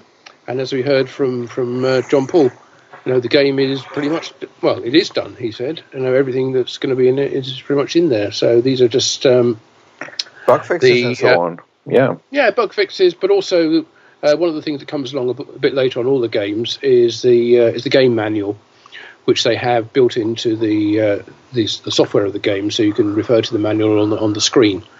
So that's been added in the latest update 1.07. So the first draft of the game manual's in there, and as you said, a few bug fixes which are inevitable with any software. But other than that, I think what you're seeing now with the Guns N' Roses game is pretty much how it's going to be in the long term. I don't think we're expecting any major additions or changes to the gameplay. Yeah, I'm still curious to see whether. Well, that's just a personal preference, but since the game is so multi-ball heavy, I'm very curious whether there will be a software update to possibly tame that down, or at least a sort of a harder setting where it will be more difficult to get into multi-ball and extend your multi-ball all the time. And that may be in there already if you change the standard settings to harder or extra hard. Maybe those multi-balls don't come so easily. I have not been able to check that yet, so you might be right. No, not me, but hopefully soon. I should also mention that if you are into GNR, then you can pick up some pinball-themed merchandise, pinball-themed Guns N' Roses merchandise, that is, fairly soon on the Jersey Jack store on the Jersey Jack Pinball website. So head over to jerseyjackpinball.com. and check out to see whether they've added it to their store yet. But it's coming. Right. Okay. So, well, we had a third headline. I think we should do that right away. Breaking news. Breaking news, indeed. I feel we should have a big banner across the bottom of the screen saying "breaking news." Yeah, but the banner broke, so that's not going to work. Okay. Well, just take it from us. It's breaking news, and it's big. Well, considering the rest of the what's been going on the rest of the month, this is sort of exciting news. Although, if there would be 4 new games, it would not have made the headlines, to be honest. But yes, Dutch Pinball, who have been building the Big Lebowski on their premises in the city of Roermond in the Netherlands, and I visited them a couple of months ago, and there was already talk of moving to a new location. And actually tonight it was confirmed to me by Barry Driesen of Dutch Pinball, the owner of the company, that they indeed have the key to the new facility. Hooray. And that means that this week they will be taking care of all sorts of stuff that needs to be taken care of, like insurances and cleaning and layout of the factory and all that kind of stuff. What they want to do. If everything goes as planned, they will be moving to the new facility next week. And it's a larger facility, is it? Yes. So I asked for more details. The new facility is 2 kilometers, approximately a mile from their current location. It is a 1,100 square meter building with a big hall and office space. It's a standalone building, so it's not attached to any other buildings. Mm-hmm. And this could be very interesting news. Koen, the software programmer for The Big Lebowski, will be becoming a full-time member of Dutch Pinball the 1st of December. Oh, congratulations to him and to Barry and everyone there. Yeah, and it's good to have a full-time. Well, presumably he's doing coding for finishing off The Big Lebowski and working on future titles. Yes, and that means some people have been complaining that the software for The Big Lebowski wasn't finished yet. But obviously Koen is, I think my guess is he's already working on it, because he's already working on a part-time basis for Dutch Pinball, so he must be working on something. Mm. So well, actually, that's two breaking news from Dutch Pinball. So, new facility, and they'll be moving next week. The expected downtime is also about a week. So, they're currently still building games in the old facility, and once they move, they expect to be down for a week, and then they can pick up production and also get a bigger crew, because they have more space and build games more. Yes, right. Exactly. So great news, and Koen coming back. Yeah. So especially if you're either an owner of the game or waiting for your game to be delivered, so that's going to bring that more software coming, presumably, and also a shorter wait if you're waiting for a game. Right. So good news all round, and obviously Barry's confident that the company's in a good position to expand and build more games and take on more people. Right. Okay. So moving along, well, Stern Pinball. Oh yeah, them. Yes. No, they've been very busy actually. We were expecting a new game to be announced, to be honest. Yes. Almost straight after Pinball Expo, we thought a certain rock music pin might be announced, but that didn't happen. So one can wonder whether really that's a surprise. Well, one can wonder whether this announced or the game that has everybody was expecting a game to be announced that didn't happen. One can wonder whether the game was postponed, or whether there were no plans at all to reveal a game. But since this game is rumored to be a rock band themed game, and I think it's no secret that everybody's rumoring it to be Led Zeppelin. Yes. Designed most likely by Steve Ritchie. Well, since Jersey Jack Pinball just dropped Guns N' Roses, which is basically a jaw-dropping, gorgeous game, with a light show that puts everybody else back to the drawing board, I say. In the shade. Yeah, it could be that the game, that basically Steve Ritchie got instructions like, maybe you should add a thing or two to your game, because like this, we don't stand a chance. But that's pure speculation on my end. Don't take my word for it. We don't know the plans of Stern Pinball. And what's interesting to note is that during Pinball Expo, Gary Stern did an interview where he said that Stern Pinball has a backlog of 5,000 games. That should indicate that they don't need to announce a new game, because they'll be busy building 5,000 games, and my guess is that's going to take them at least a couple of months. Yeah, you'd think so. And although it's not like them to miss out on the holiday season, but I suppose they do kind of have a title available, don't they? Or a relatively recent reveal. Right, in the form of Heavy Metal, which is the contract game that they did with the Heavy Metal magazine, Incendium.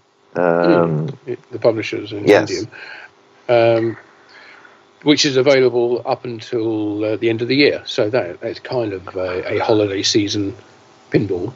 Right. Although the pricing of it and what you get for your money tends to suggest it's more for a heavy metal fan, rather a fan of the magazine, rather than the music per se. Right.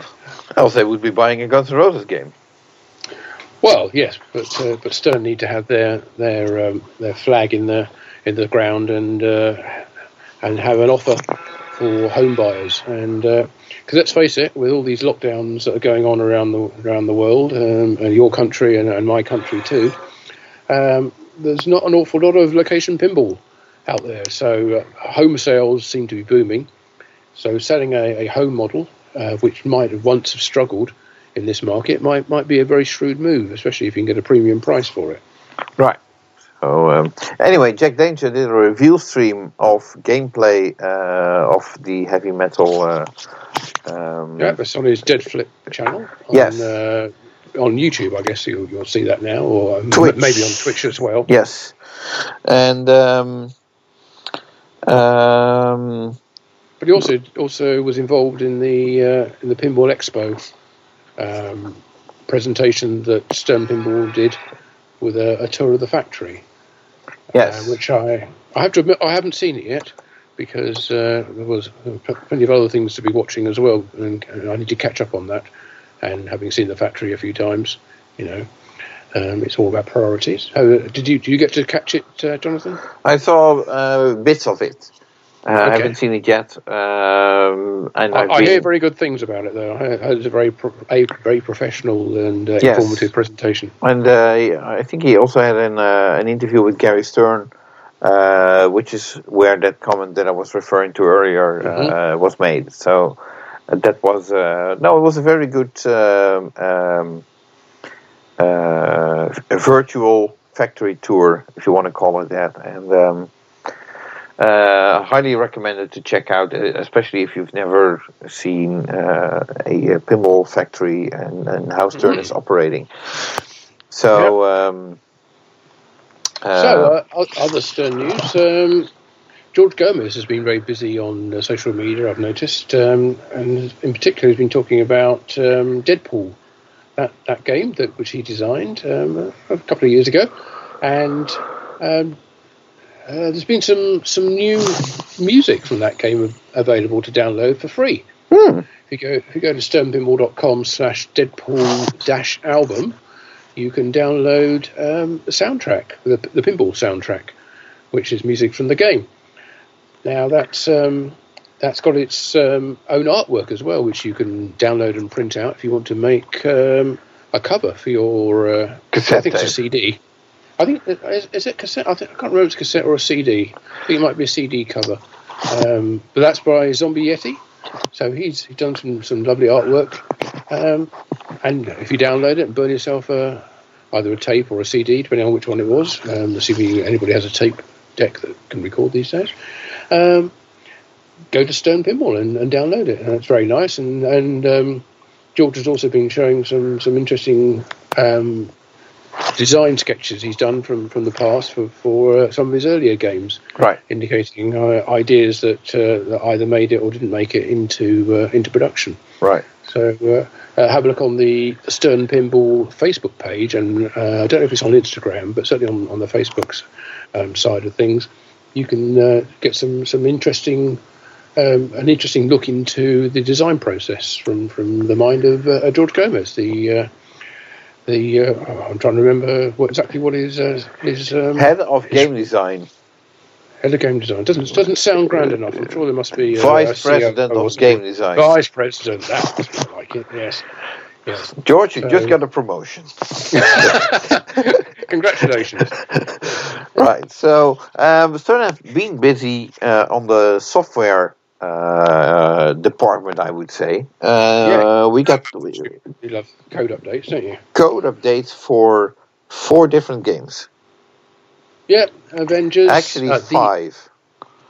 5, eh? Yeah, okay. Actually 5. Yes.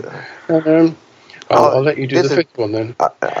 I'll do it. Wait, yeah, sure. That's fine. So. Okay. Well, the Avengers Infinity Quest, which is the current latest title, still, although it hasn't been released that long, but it's on version 0.92 now. which has some bug fixes and tweaks and added a lot more display, sound, lighting effects, shaker motor effects, and topper effects as well for those who have added the topper to their games. And also helps to deal with problems with balls that get into the subway, when the spinner lifts up on the Premium and LE, and you can knock balls under the playfield. Well, sometimes you can get a couple of balls in there, and the game had got a bit confused in that situation because it wasn't expecting them. Well, now the code deals with that in a much more graceful way, so that's good. Jurassic Park, that's moved up to 1.03, which is... there's been a bit of a gap on updates on Jurassic Park, the last one taking place in July. But it adds in this new feature, which Stern have added to all their games now, all the new games, which is called the DJ Mixer, which allows you to, in a track mode, play music from the game and sort of do a random mix or pick a playlist of different tracks.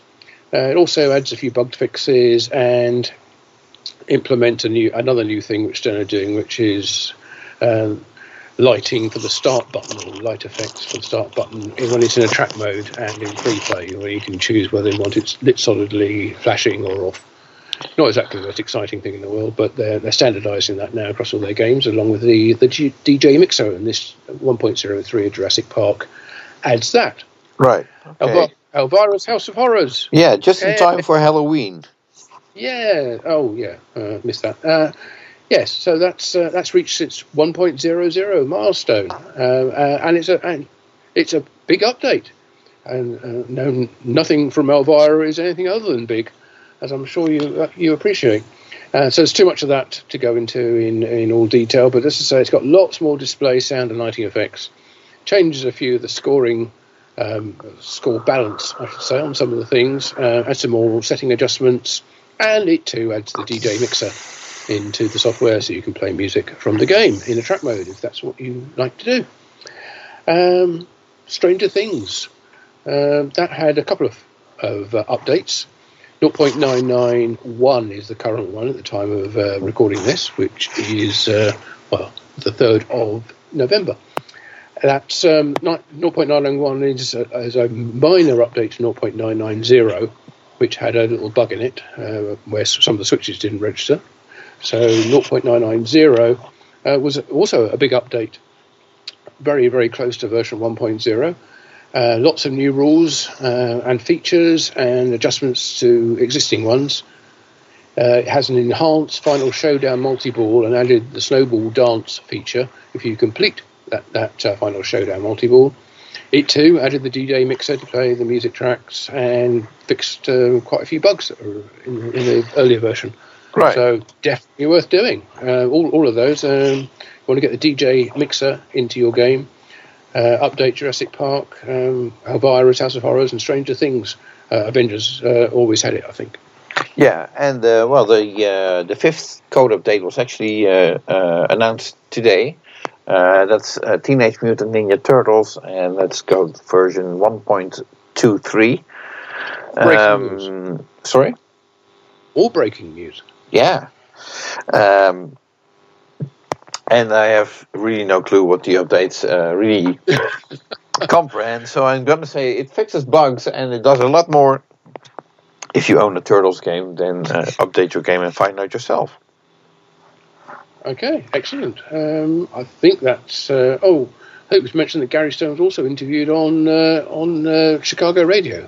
Yes. Wasn't he? WGN Radio. Yes. Expansion. Yeah, it's worth noting for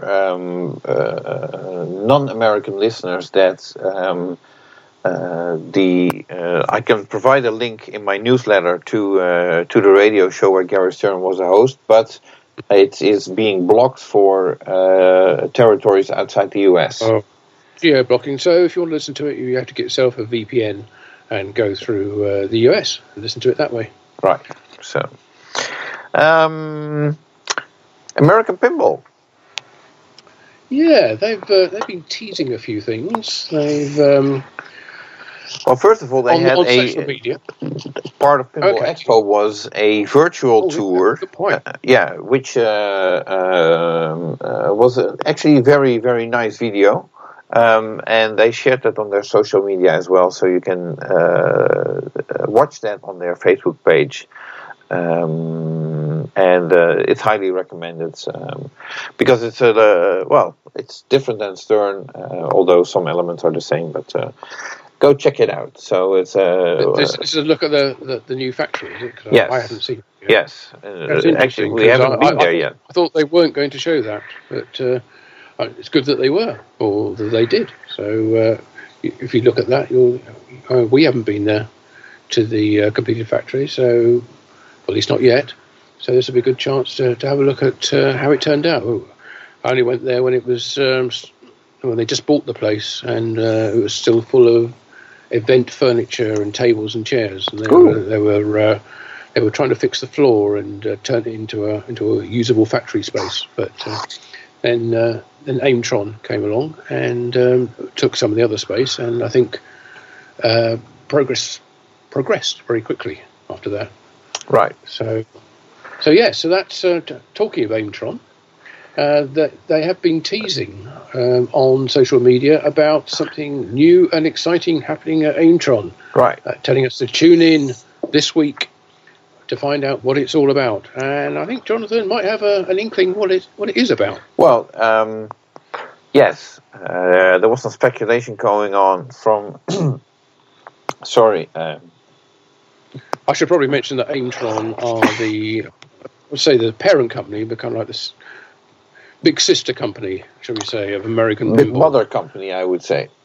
Okay, right. Right, and American Pinball being a sister company, but Aimtron has more companies. I think they have like 7 sister companies, something like that. Aimtron is a big holding, if you want to call it.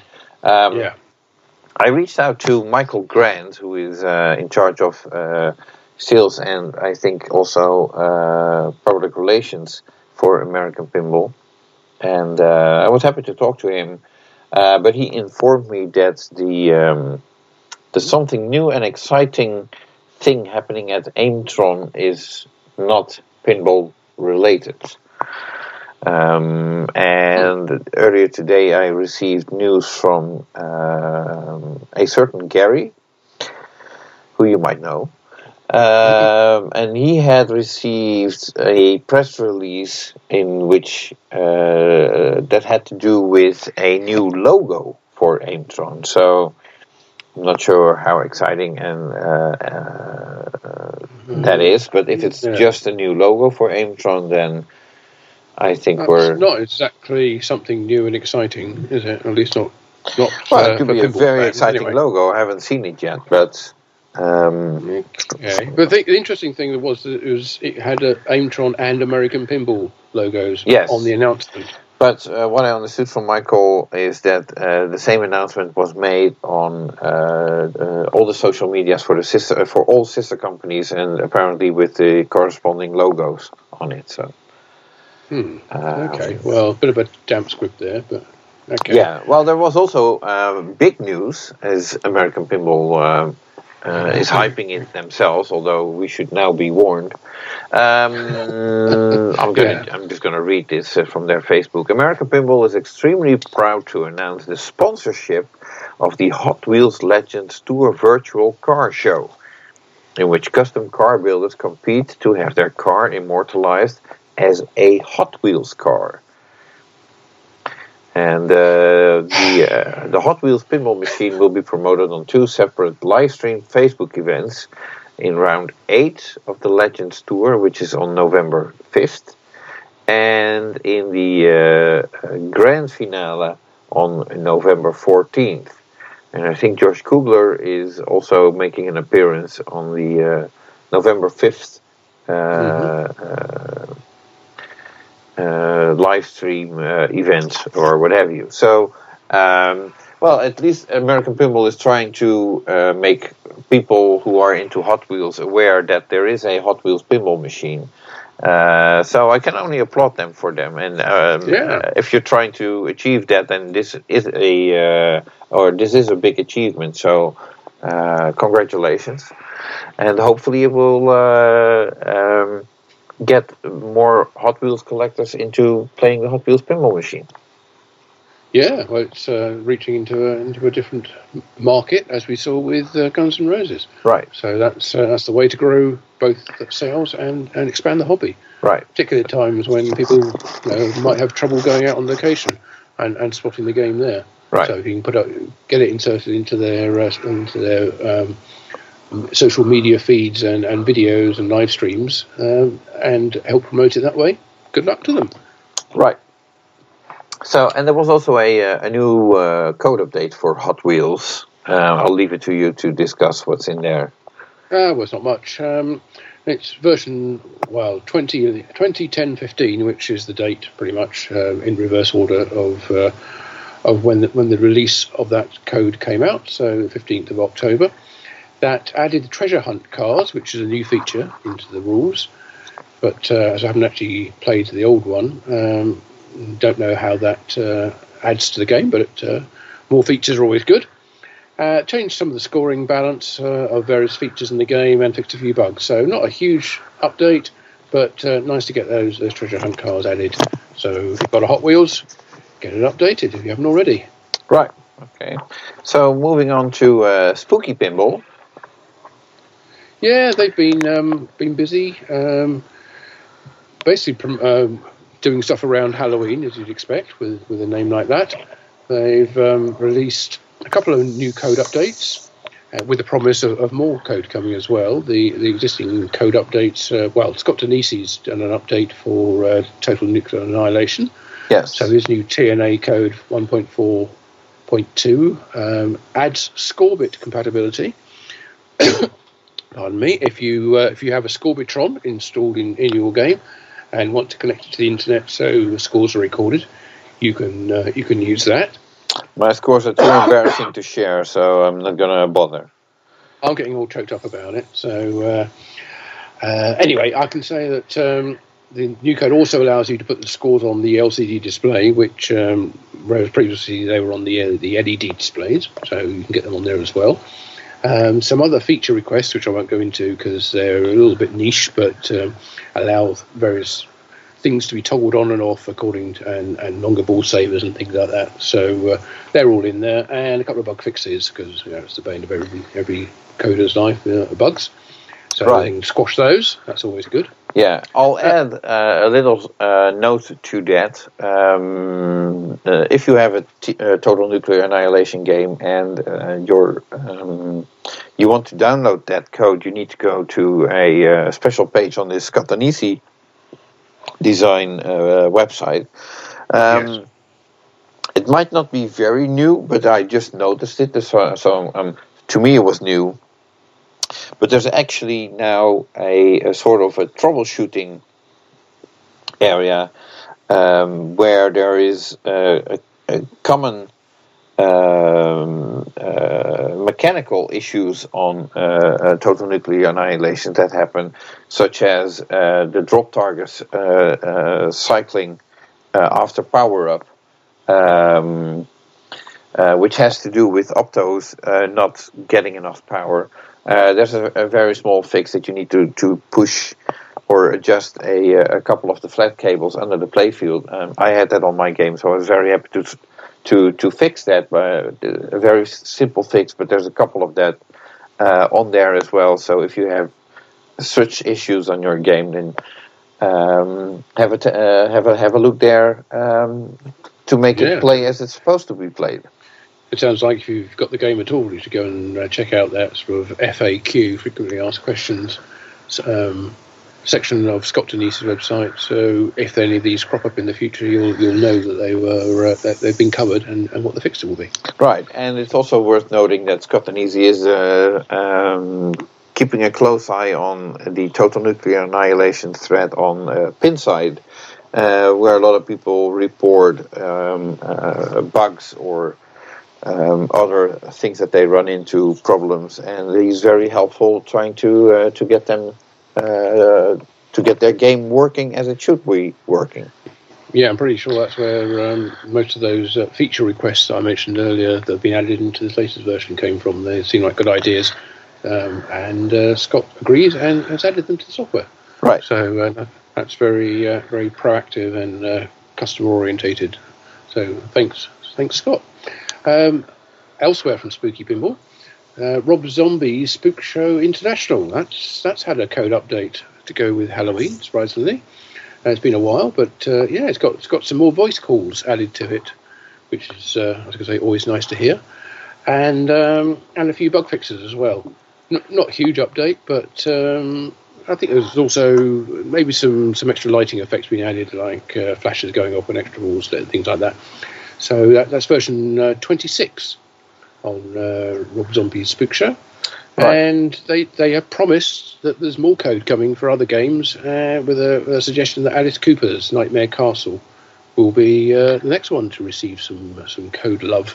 So if you've got that game, keep an eye on the Spooky Pinball website and social media feed to see when the new code drops. Right. So, and there's a little bit more to report on Spooky Pinball. Charlie Emery was a guest host on the Super Awesome Pinball Show, which is a highly recommended podcast. They do a much better job than we do, so do check that out. It's not hard, is it? So so he addressed one of the things he addressed was the production of Total Nuclear Annihilation, and turns out that they scaled up production at the factory after being forced to shut down for a couple of months. Mm-hmm. And it looks like Rick and Morty is going to be finished a little bit ahead of time, instead of what they originally expected, early 2021. And then obviously there's going to be another game coming out. We have no idea yet what, but makes you wonder when that's going to be announced. Yeah, although they have been hinting about on Total Nuclear Annihilation 2.0, which is basically the same game as the original one, but with a few tweaks to it, so to speak, minor changes. And what's also interesting, we didn't cover it in the Jersey Jack Pinball section. Some people have been noticing clear code issues on recent Jersey Jack games. Interestingly, it appears that Spooky Pinball have found a solution. They had some issues with playfields and chipping and pooling earlier on. And they found a solution, which makes you wonder why other manufacturers either are not trying to find such a solution or haven't been in contact with Spooky Pinball to discuss, like, what is the solution to the problem. Well, I think we heard that the Spooky had found a solution many months ago. Right. But I haven't seen any problems with their playfields, so I guess the proof of the pudding. Because they have a solution. Yeah, it would seem to be the case that they do. But obviously, as you say, they're doing something different. But maybe there are other effects or side effects which other companies don't want to do, or it's too radical a change to the production process, and that's not something that other companies are in a position to do. Yeah, but do check out the Super Awesome Pinball podcast with special guest host Charlie Emery of Spooky Pinball. Yeah, sounds very professional. We should get a guest host in. Maybe we can get. Oh, hang on, is that your phone ringing? Oh, now that you mention it, yeah, it is. No. Oh. Great time, we could edit that bit out. I would say, just in between subjects. So okay.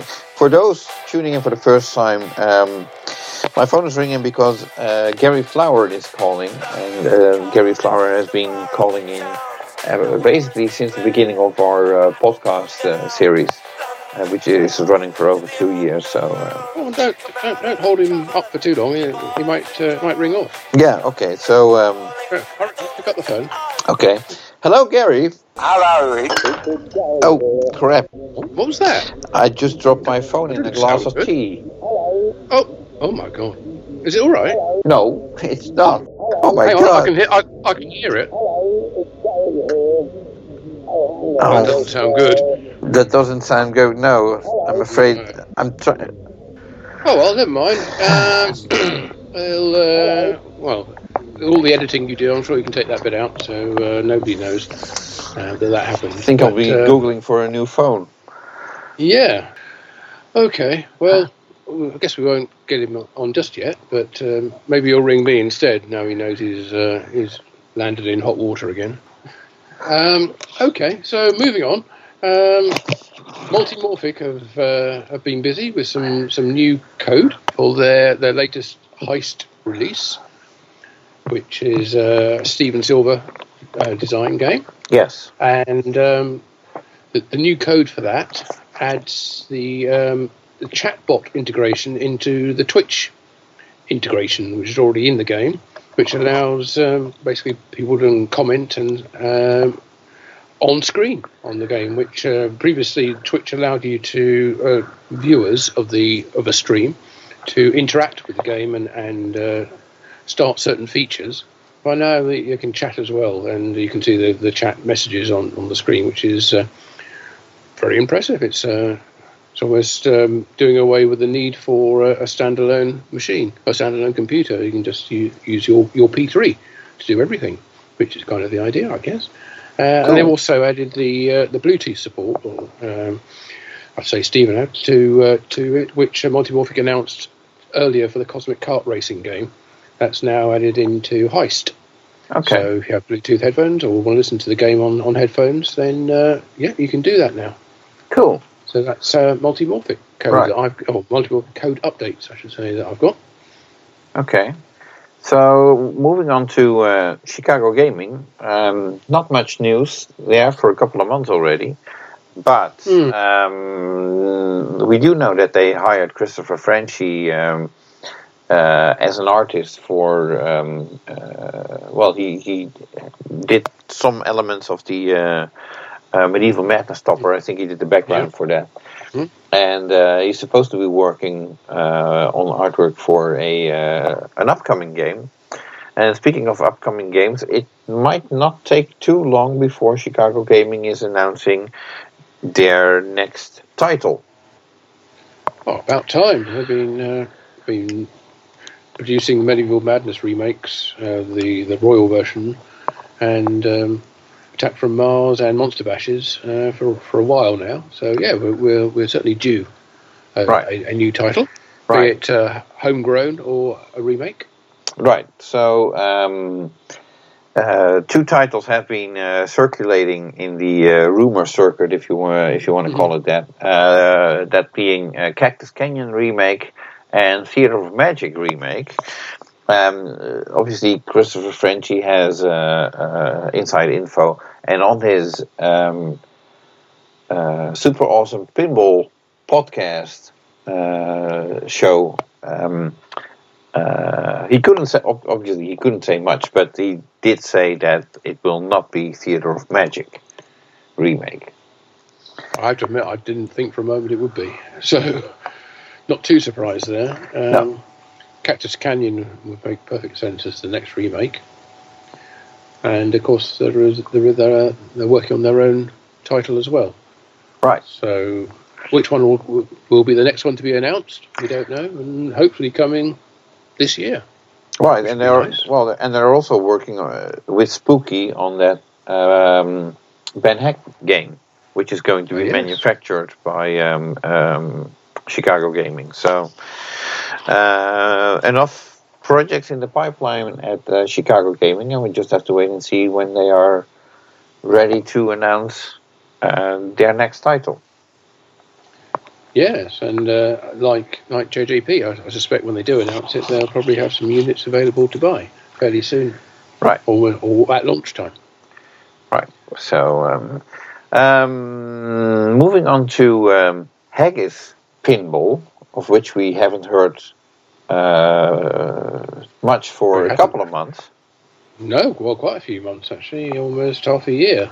They've been very quiet, and Damien was able to sort of break cover and reveal during the virtual Pinball Expo that development on the Celts game is complete, and they are actually in manufacturing and taking orders right now, which is a bit of a surprise because the last time we saw the game there was still quite a few things to be done. But I guess in the intervening months when they haven't been doing their vlogs, or he hasn't been doing a vlog about all the changes and developments that's been going on in the game, he actually got to the stage where he can start building them, which is excellent news. So if you want to order a Celts game, then you can head on over to haggispinball.com and check it out and see exactly what it is you're buying.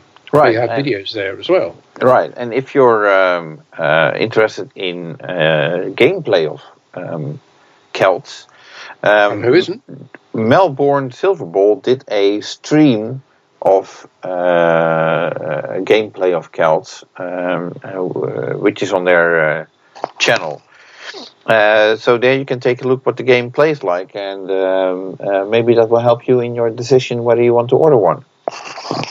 Yeah, it's a limited run. I think it's 200 machines, if I'm recording correctly from the announcement. But so I think I asked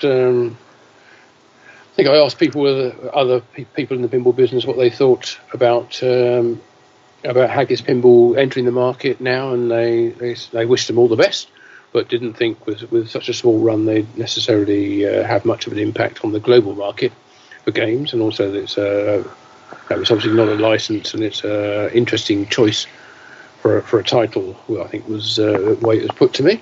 Mm-hmm. But yeah, I think good luck to them, the first title. I think they deserve all our support, and it looks like a very well put together and well researched and developed game, and hopefully none of those playfield issues that we were talking about earlier, given all the videos we've seen of hammers being applied to playfields.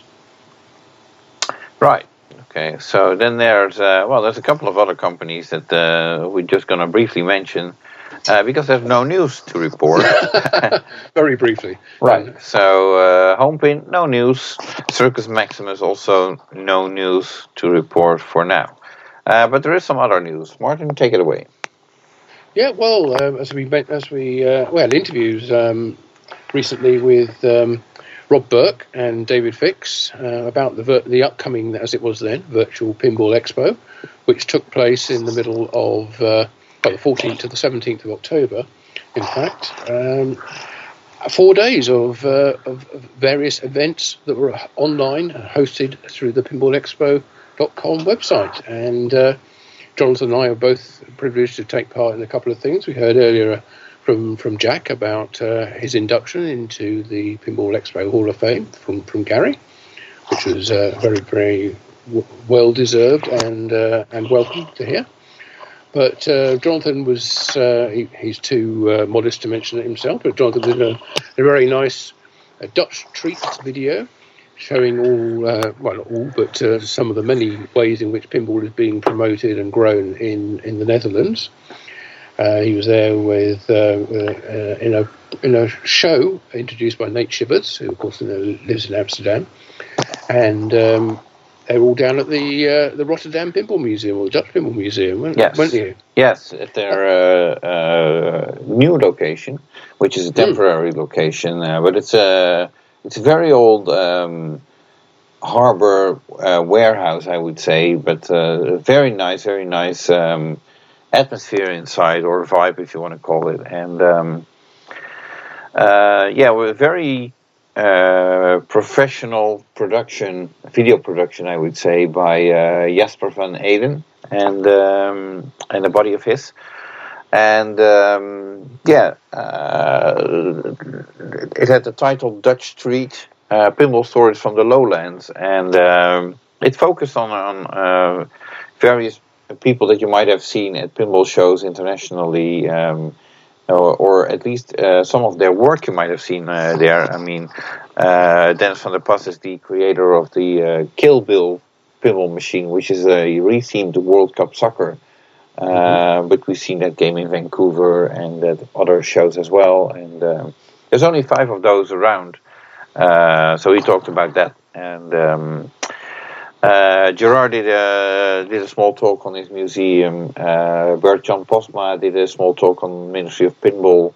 The chairman of the Dutch Pinball Association did a small talk as well. And the idea was basically to do a presentation of like, I think in the end it was like 47 minutes, and give like, I think about 10 different people a platform to showcase what they have been contributing to the pinball community. So it's a very, very good example of how people in other countries outside the US are really pushing pinball into the mainstream. And they're doing it in a very successful way. Right, and of course it was yourself, of course. Yeah. So, well, thank you. And I don't want to stab on or be how do you call it? Be a dick about it, but if you go on. If you look at some of the other presentations during Pinball Expo, I'm very happy to see that Jasper van Eden really put some effort into turning it into a decent video production instead of just a phone recording or something similar. Yeah, a series of clips. Yes, it was very, very well produced, right down to the introduction. Well, from the introduction onwards, I should say, really, all done in the sort of the Reservoir Dogs style, which looked very nice. Yes. So congratulations to everyone involved in that, and of course. Going to that video is professionalism. That video is also available on YouTube now. So if you're curious and you want to watch it, it's highly recommended. So just look for the Dutch Pinball Museum video channel, and you'll find it on there. And it's also available on the Virtual Pinball Expo stream that's available through the Pinball Expo site. But I think it will be on YouTube very soon if it's not already. But you can also, through the Pinball Expo website, see complete full-day streams from all 4 days of the event. But you need to skip through it to find the bit that you're interested in at the moment. But that will change. Everything will be made available very, very shortly, including the Pinball Insider panel that Jonathan and myself were privileged to take part in. Yeah. To talk about the state of pinball in various other countries around the world. And the time on that just flew by. It was given an hour-long, I think, hour-long slot, I think it was. And, we hardly got to cover any of the things we really wanted to talk about. But, it was... I think it was interesting anyway, and I hope those who are watching did as well, although there was quite a lot more to cover. Right. So we may return to that format before too long, and the interesting thing is, and I'll explain this to our listeners. Before and after the seminar, basically everybody who joined in on that Zoom meeting was placed in a break room, I suppose it's called, and lobby. Yeah, a lobby or whatever, where we could still talk to each other. And it turns out, while the seminar was probably less than an hour, I think we ended up talking to each other for 3 hours in total, which was very, very interesting. And basically, the idea was born there to see if we can turn that into a monthly type of possibly a video podcast or something like that. So we haven't discussed it further with the people involved, but it's an interesting idea. So there might be a follow-up on that. Yeah, it was certainly very worthwhile, I think, to get different countries' perspectives on how pinball is, the state of the business and the state of the hobby, which is not, it's not the same in every country, and different countries have different takes on things, and it's very useful to hear that, I think. even for people who, like us who do travel around quite a bit to different countries and shows, we still we heard things from Australia as well, and other places, Brazil and elsewhere in the US, to see exactly how pinball is faring in these tough times. It's tough for operators and tough for location owners and tough for bar owners. Yeah. But it seems to be thriving in other areas, as we mentioned earlier, particularly with home sales. Right. But anyway, so go and check it out. Yeah. So there was one other video that I recall from Pinball Expo, which is actually a video that didn't get to air correctly. I think I've seen at least 2 attempts to air it, and that was a video from Pinball Adventures, who is currently involved in prototyping the game Bunny Factory. Mm-hmm. And they had a video, and they were sort of doing a small workshop tour, or whatever you want to call it. Too bad the video quality was very bad. It appeared that the rendering of the video hadn't been done correctly. But I was actually very much looking forward to seeing that again. So I'm keeping an eye open to see whether that video is available on the internet, because it really looked like, well, it was interesting, I think. So, okay.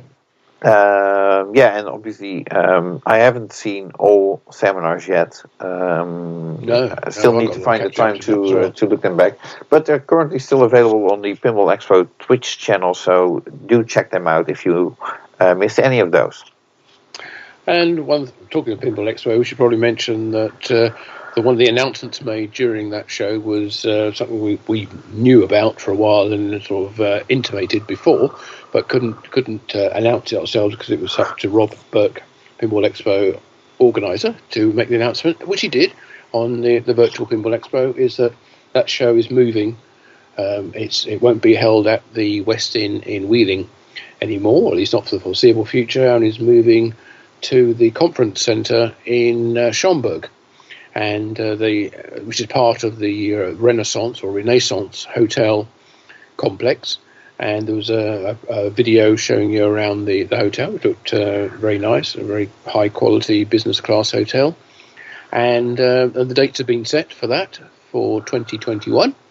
So that's again in October, although it's a little bit later, I think, maybe a week or 2 later.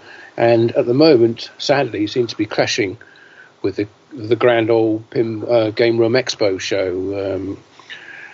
So I don't know whether those dates are going to stay for. Well, I'm sure they're not going to change for Pinball Expo, but I don't know whether the grand old Game Room Expo show, Grand Ogre, is going to change its dates, or there'll just be a bit of a clash. I mean, there's a fair old distance between the two of them, so maybe the audience isn't the same for the two of them.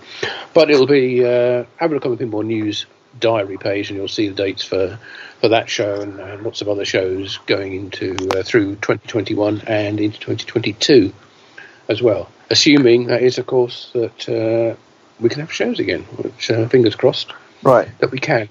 Right, because we need them. But in the meantime, if you can't get to a location such as, say, the Pacific Pinball Museum in Alameda in California, you can enjoy some of the exhibitions that they've held there, because they put them online for you for free. So if you go to pacificpinball.org/exhibition, you can enjoy some of the online exhibitions, which include artwork about the Pointy People, which includes the drawings of Jerry Kelly and Christian Marsh, of course, on the EM games. That had very stylized style of artwork, which is instantly identifiable, and also very bespoke is Art Stenholm's work as well, and they have an exhibition of the art of art, Art of Art Stenholm. So you can look at that. That's they're not hugely in depth, but they're very, very good to spend 15 minutes browsing through and examining all the pictures. And they've also got one on pinball style, as well, which looks at the different styles of clothing and pop art, basically, showing what pinball art was showing and how it reflected the style of the time. So yeah, all for free. So pacificpinball.org. I'll have to check that out because I've been to the Pacific Pinball Museum on several occasions. And always nice people. Michael Shees comes to mind. Melissa. Yeah, exactly. Darcy and great people. And the museum was featured in Pinball Magazine #1 as well. So I'll definitely take a look because obviously I was not able to visit all these exhibitions. So I hope the online presentation is done in a very respectful way. Yeah, it's very easily accessible, and doesn't involve a huge commitment of your time, and you can come back and to pick up at any point. So yeah, nicely done. Well done to them. Talking of presentations, I suppose we should go back. We were talking earlier about Slash. The guy's been busy not just with his role in promoting his Guns N' Roses game with Jersey Jack Pinball, but also going back to the Data East game of the same name. And he's been signing copies of the 30 Years of Stern book, which is still being produced by Paperflock, following a Kickstarter which began in October 2016. So about that, 4 years, 4-year anniversary. Although he's signing copies, there's no actual release date set yet. The publishers, Paperflock, sent out a rather odd survey or put online an odd survey to those people who backed the book through Kickstarter, not asking them how they wanted it delivered or offering payment options, but asking sort of like a customer survey, asking what's your level of education, what's your income, would you buy more copies of the book, which at least might be interesting because then could affect their print run. But there's a lot of personal questions in there which seemed odd, and it's not the standard Kickstarter backer survey which you get when the project reaches fruition, right, which is really sort of asking how you want it delivered. And how you're going to pay for it.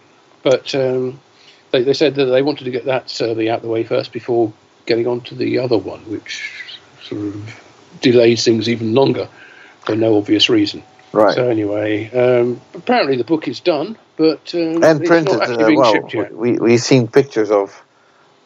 Some being signed. Maybe it's a I don't know, a test run or a sample run. I've seen a photo in which at least I'd say a couple of dozen books are printed, and I'm assuming based on the cover that it is that book. Yeah. Yeah. Well, hopefully we've been saying this for 4 years, but hopefully that book will be released and sent out to its backers. People who kept the faith for these 4 years. Well, first they need to pay for shipping, and I believe that's already causing some discussion online. As some people feel like, hey, I waited 4 years for this. Why should I pay for shipping? You basically you owe us. You owe us, so. You delayed it by 4 years, so you might as well do the shipping for free. Obviously, that might not make any sense. On the other hand, if it's shipped with Media Mail in the US, I don't think they sold more than 500 copies. So those costs, okay, you're looking at a couple of $1,000, but still.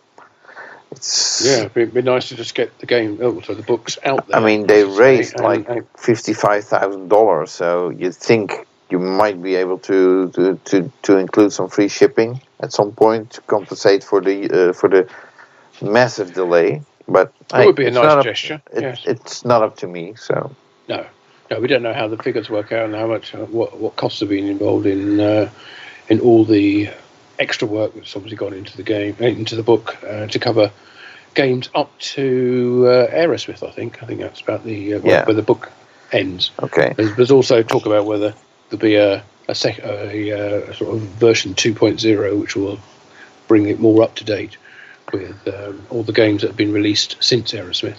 Right. But anyway, that's, well, this is a great opportunity to. It's getting there, but it's not there. Yeah. So, well, speaking of shipping costs, this is a great way to segue into a sort of household announcement for Pinball Magazine. I've had actually, COVID turns out to be a sort of a blessing in disguise when it comes to shipping costs. It's got a very good disguise. So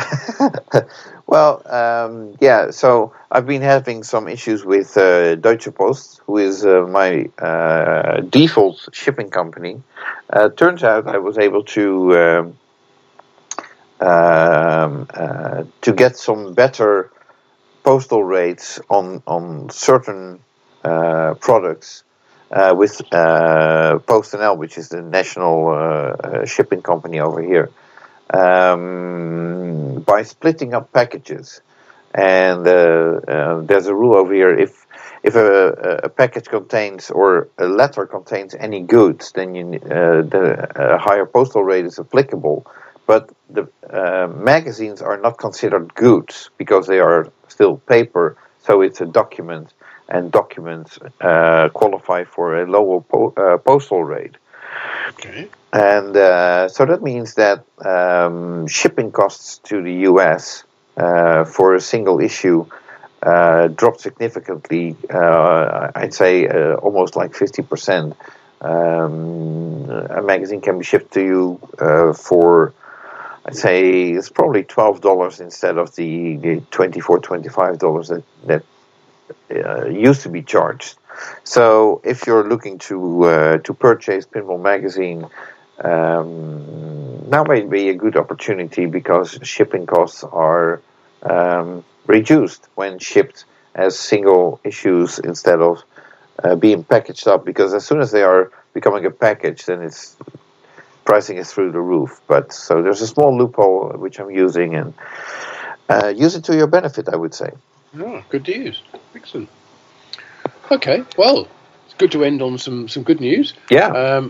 I haven't got anything else, I don't think, that I want to raise other than to say if you got any news that you think we should be covering, then please feel free to drop us a line, either to editor@pinballnews.com or editor@pinball-magazine.com, and we'll see if we can get it into next month's podcast. Right. Can't say fairer than that, can we? Yeah. So, we're out of news, I suppose. So let's just quickly run this up.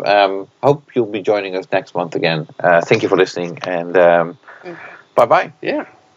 Goodbye. See you next time.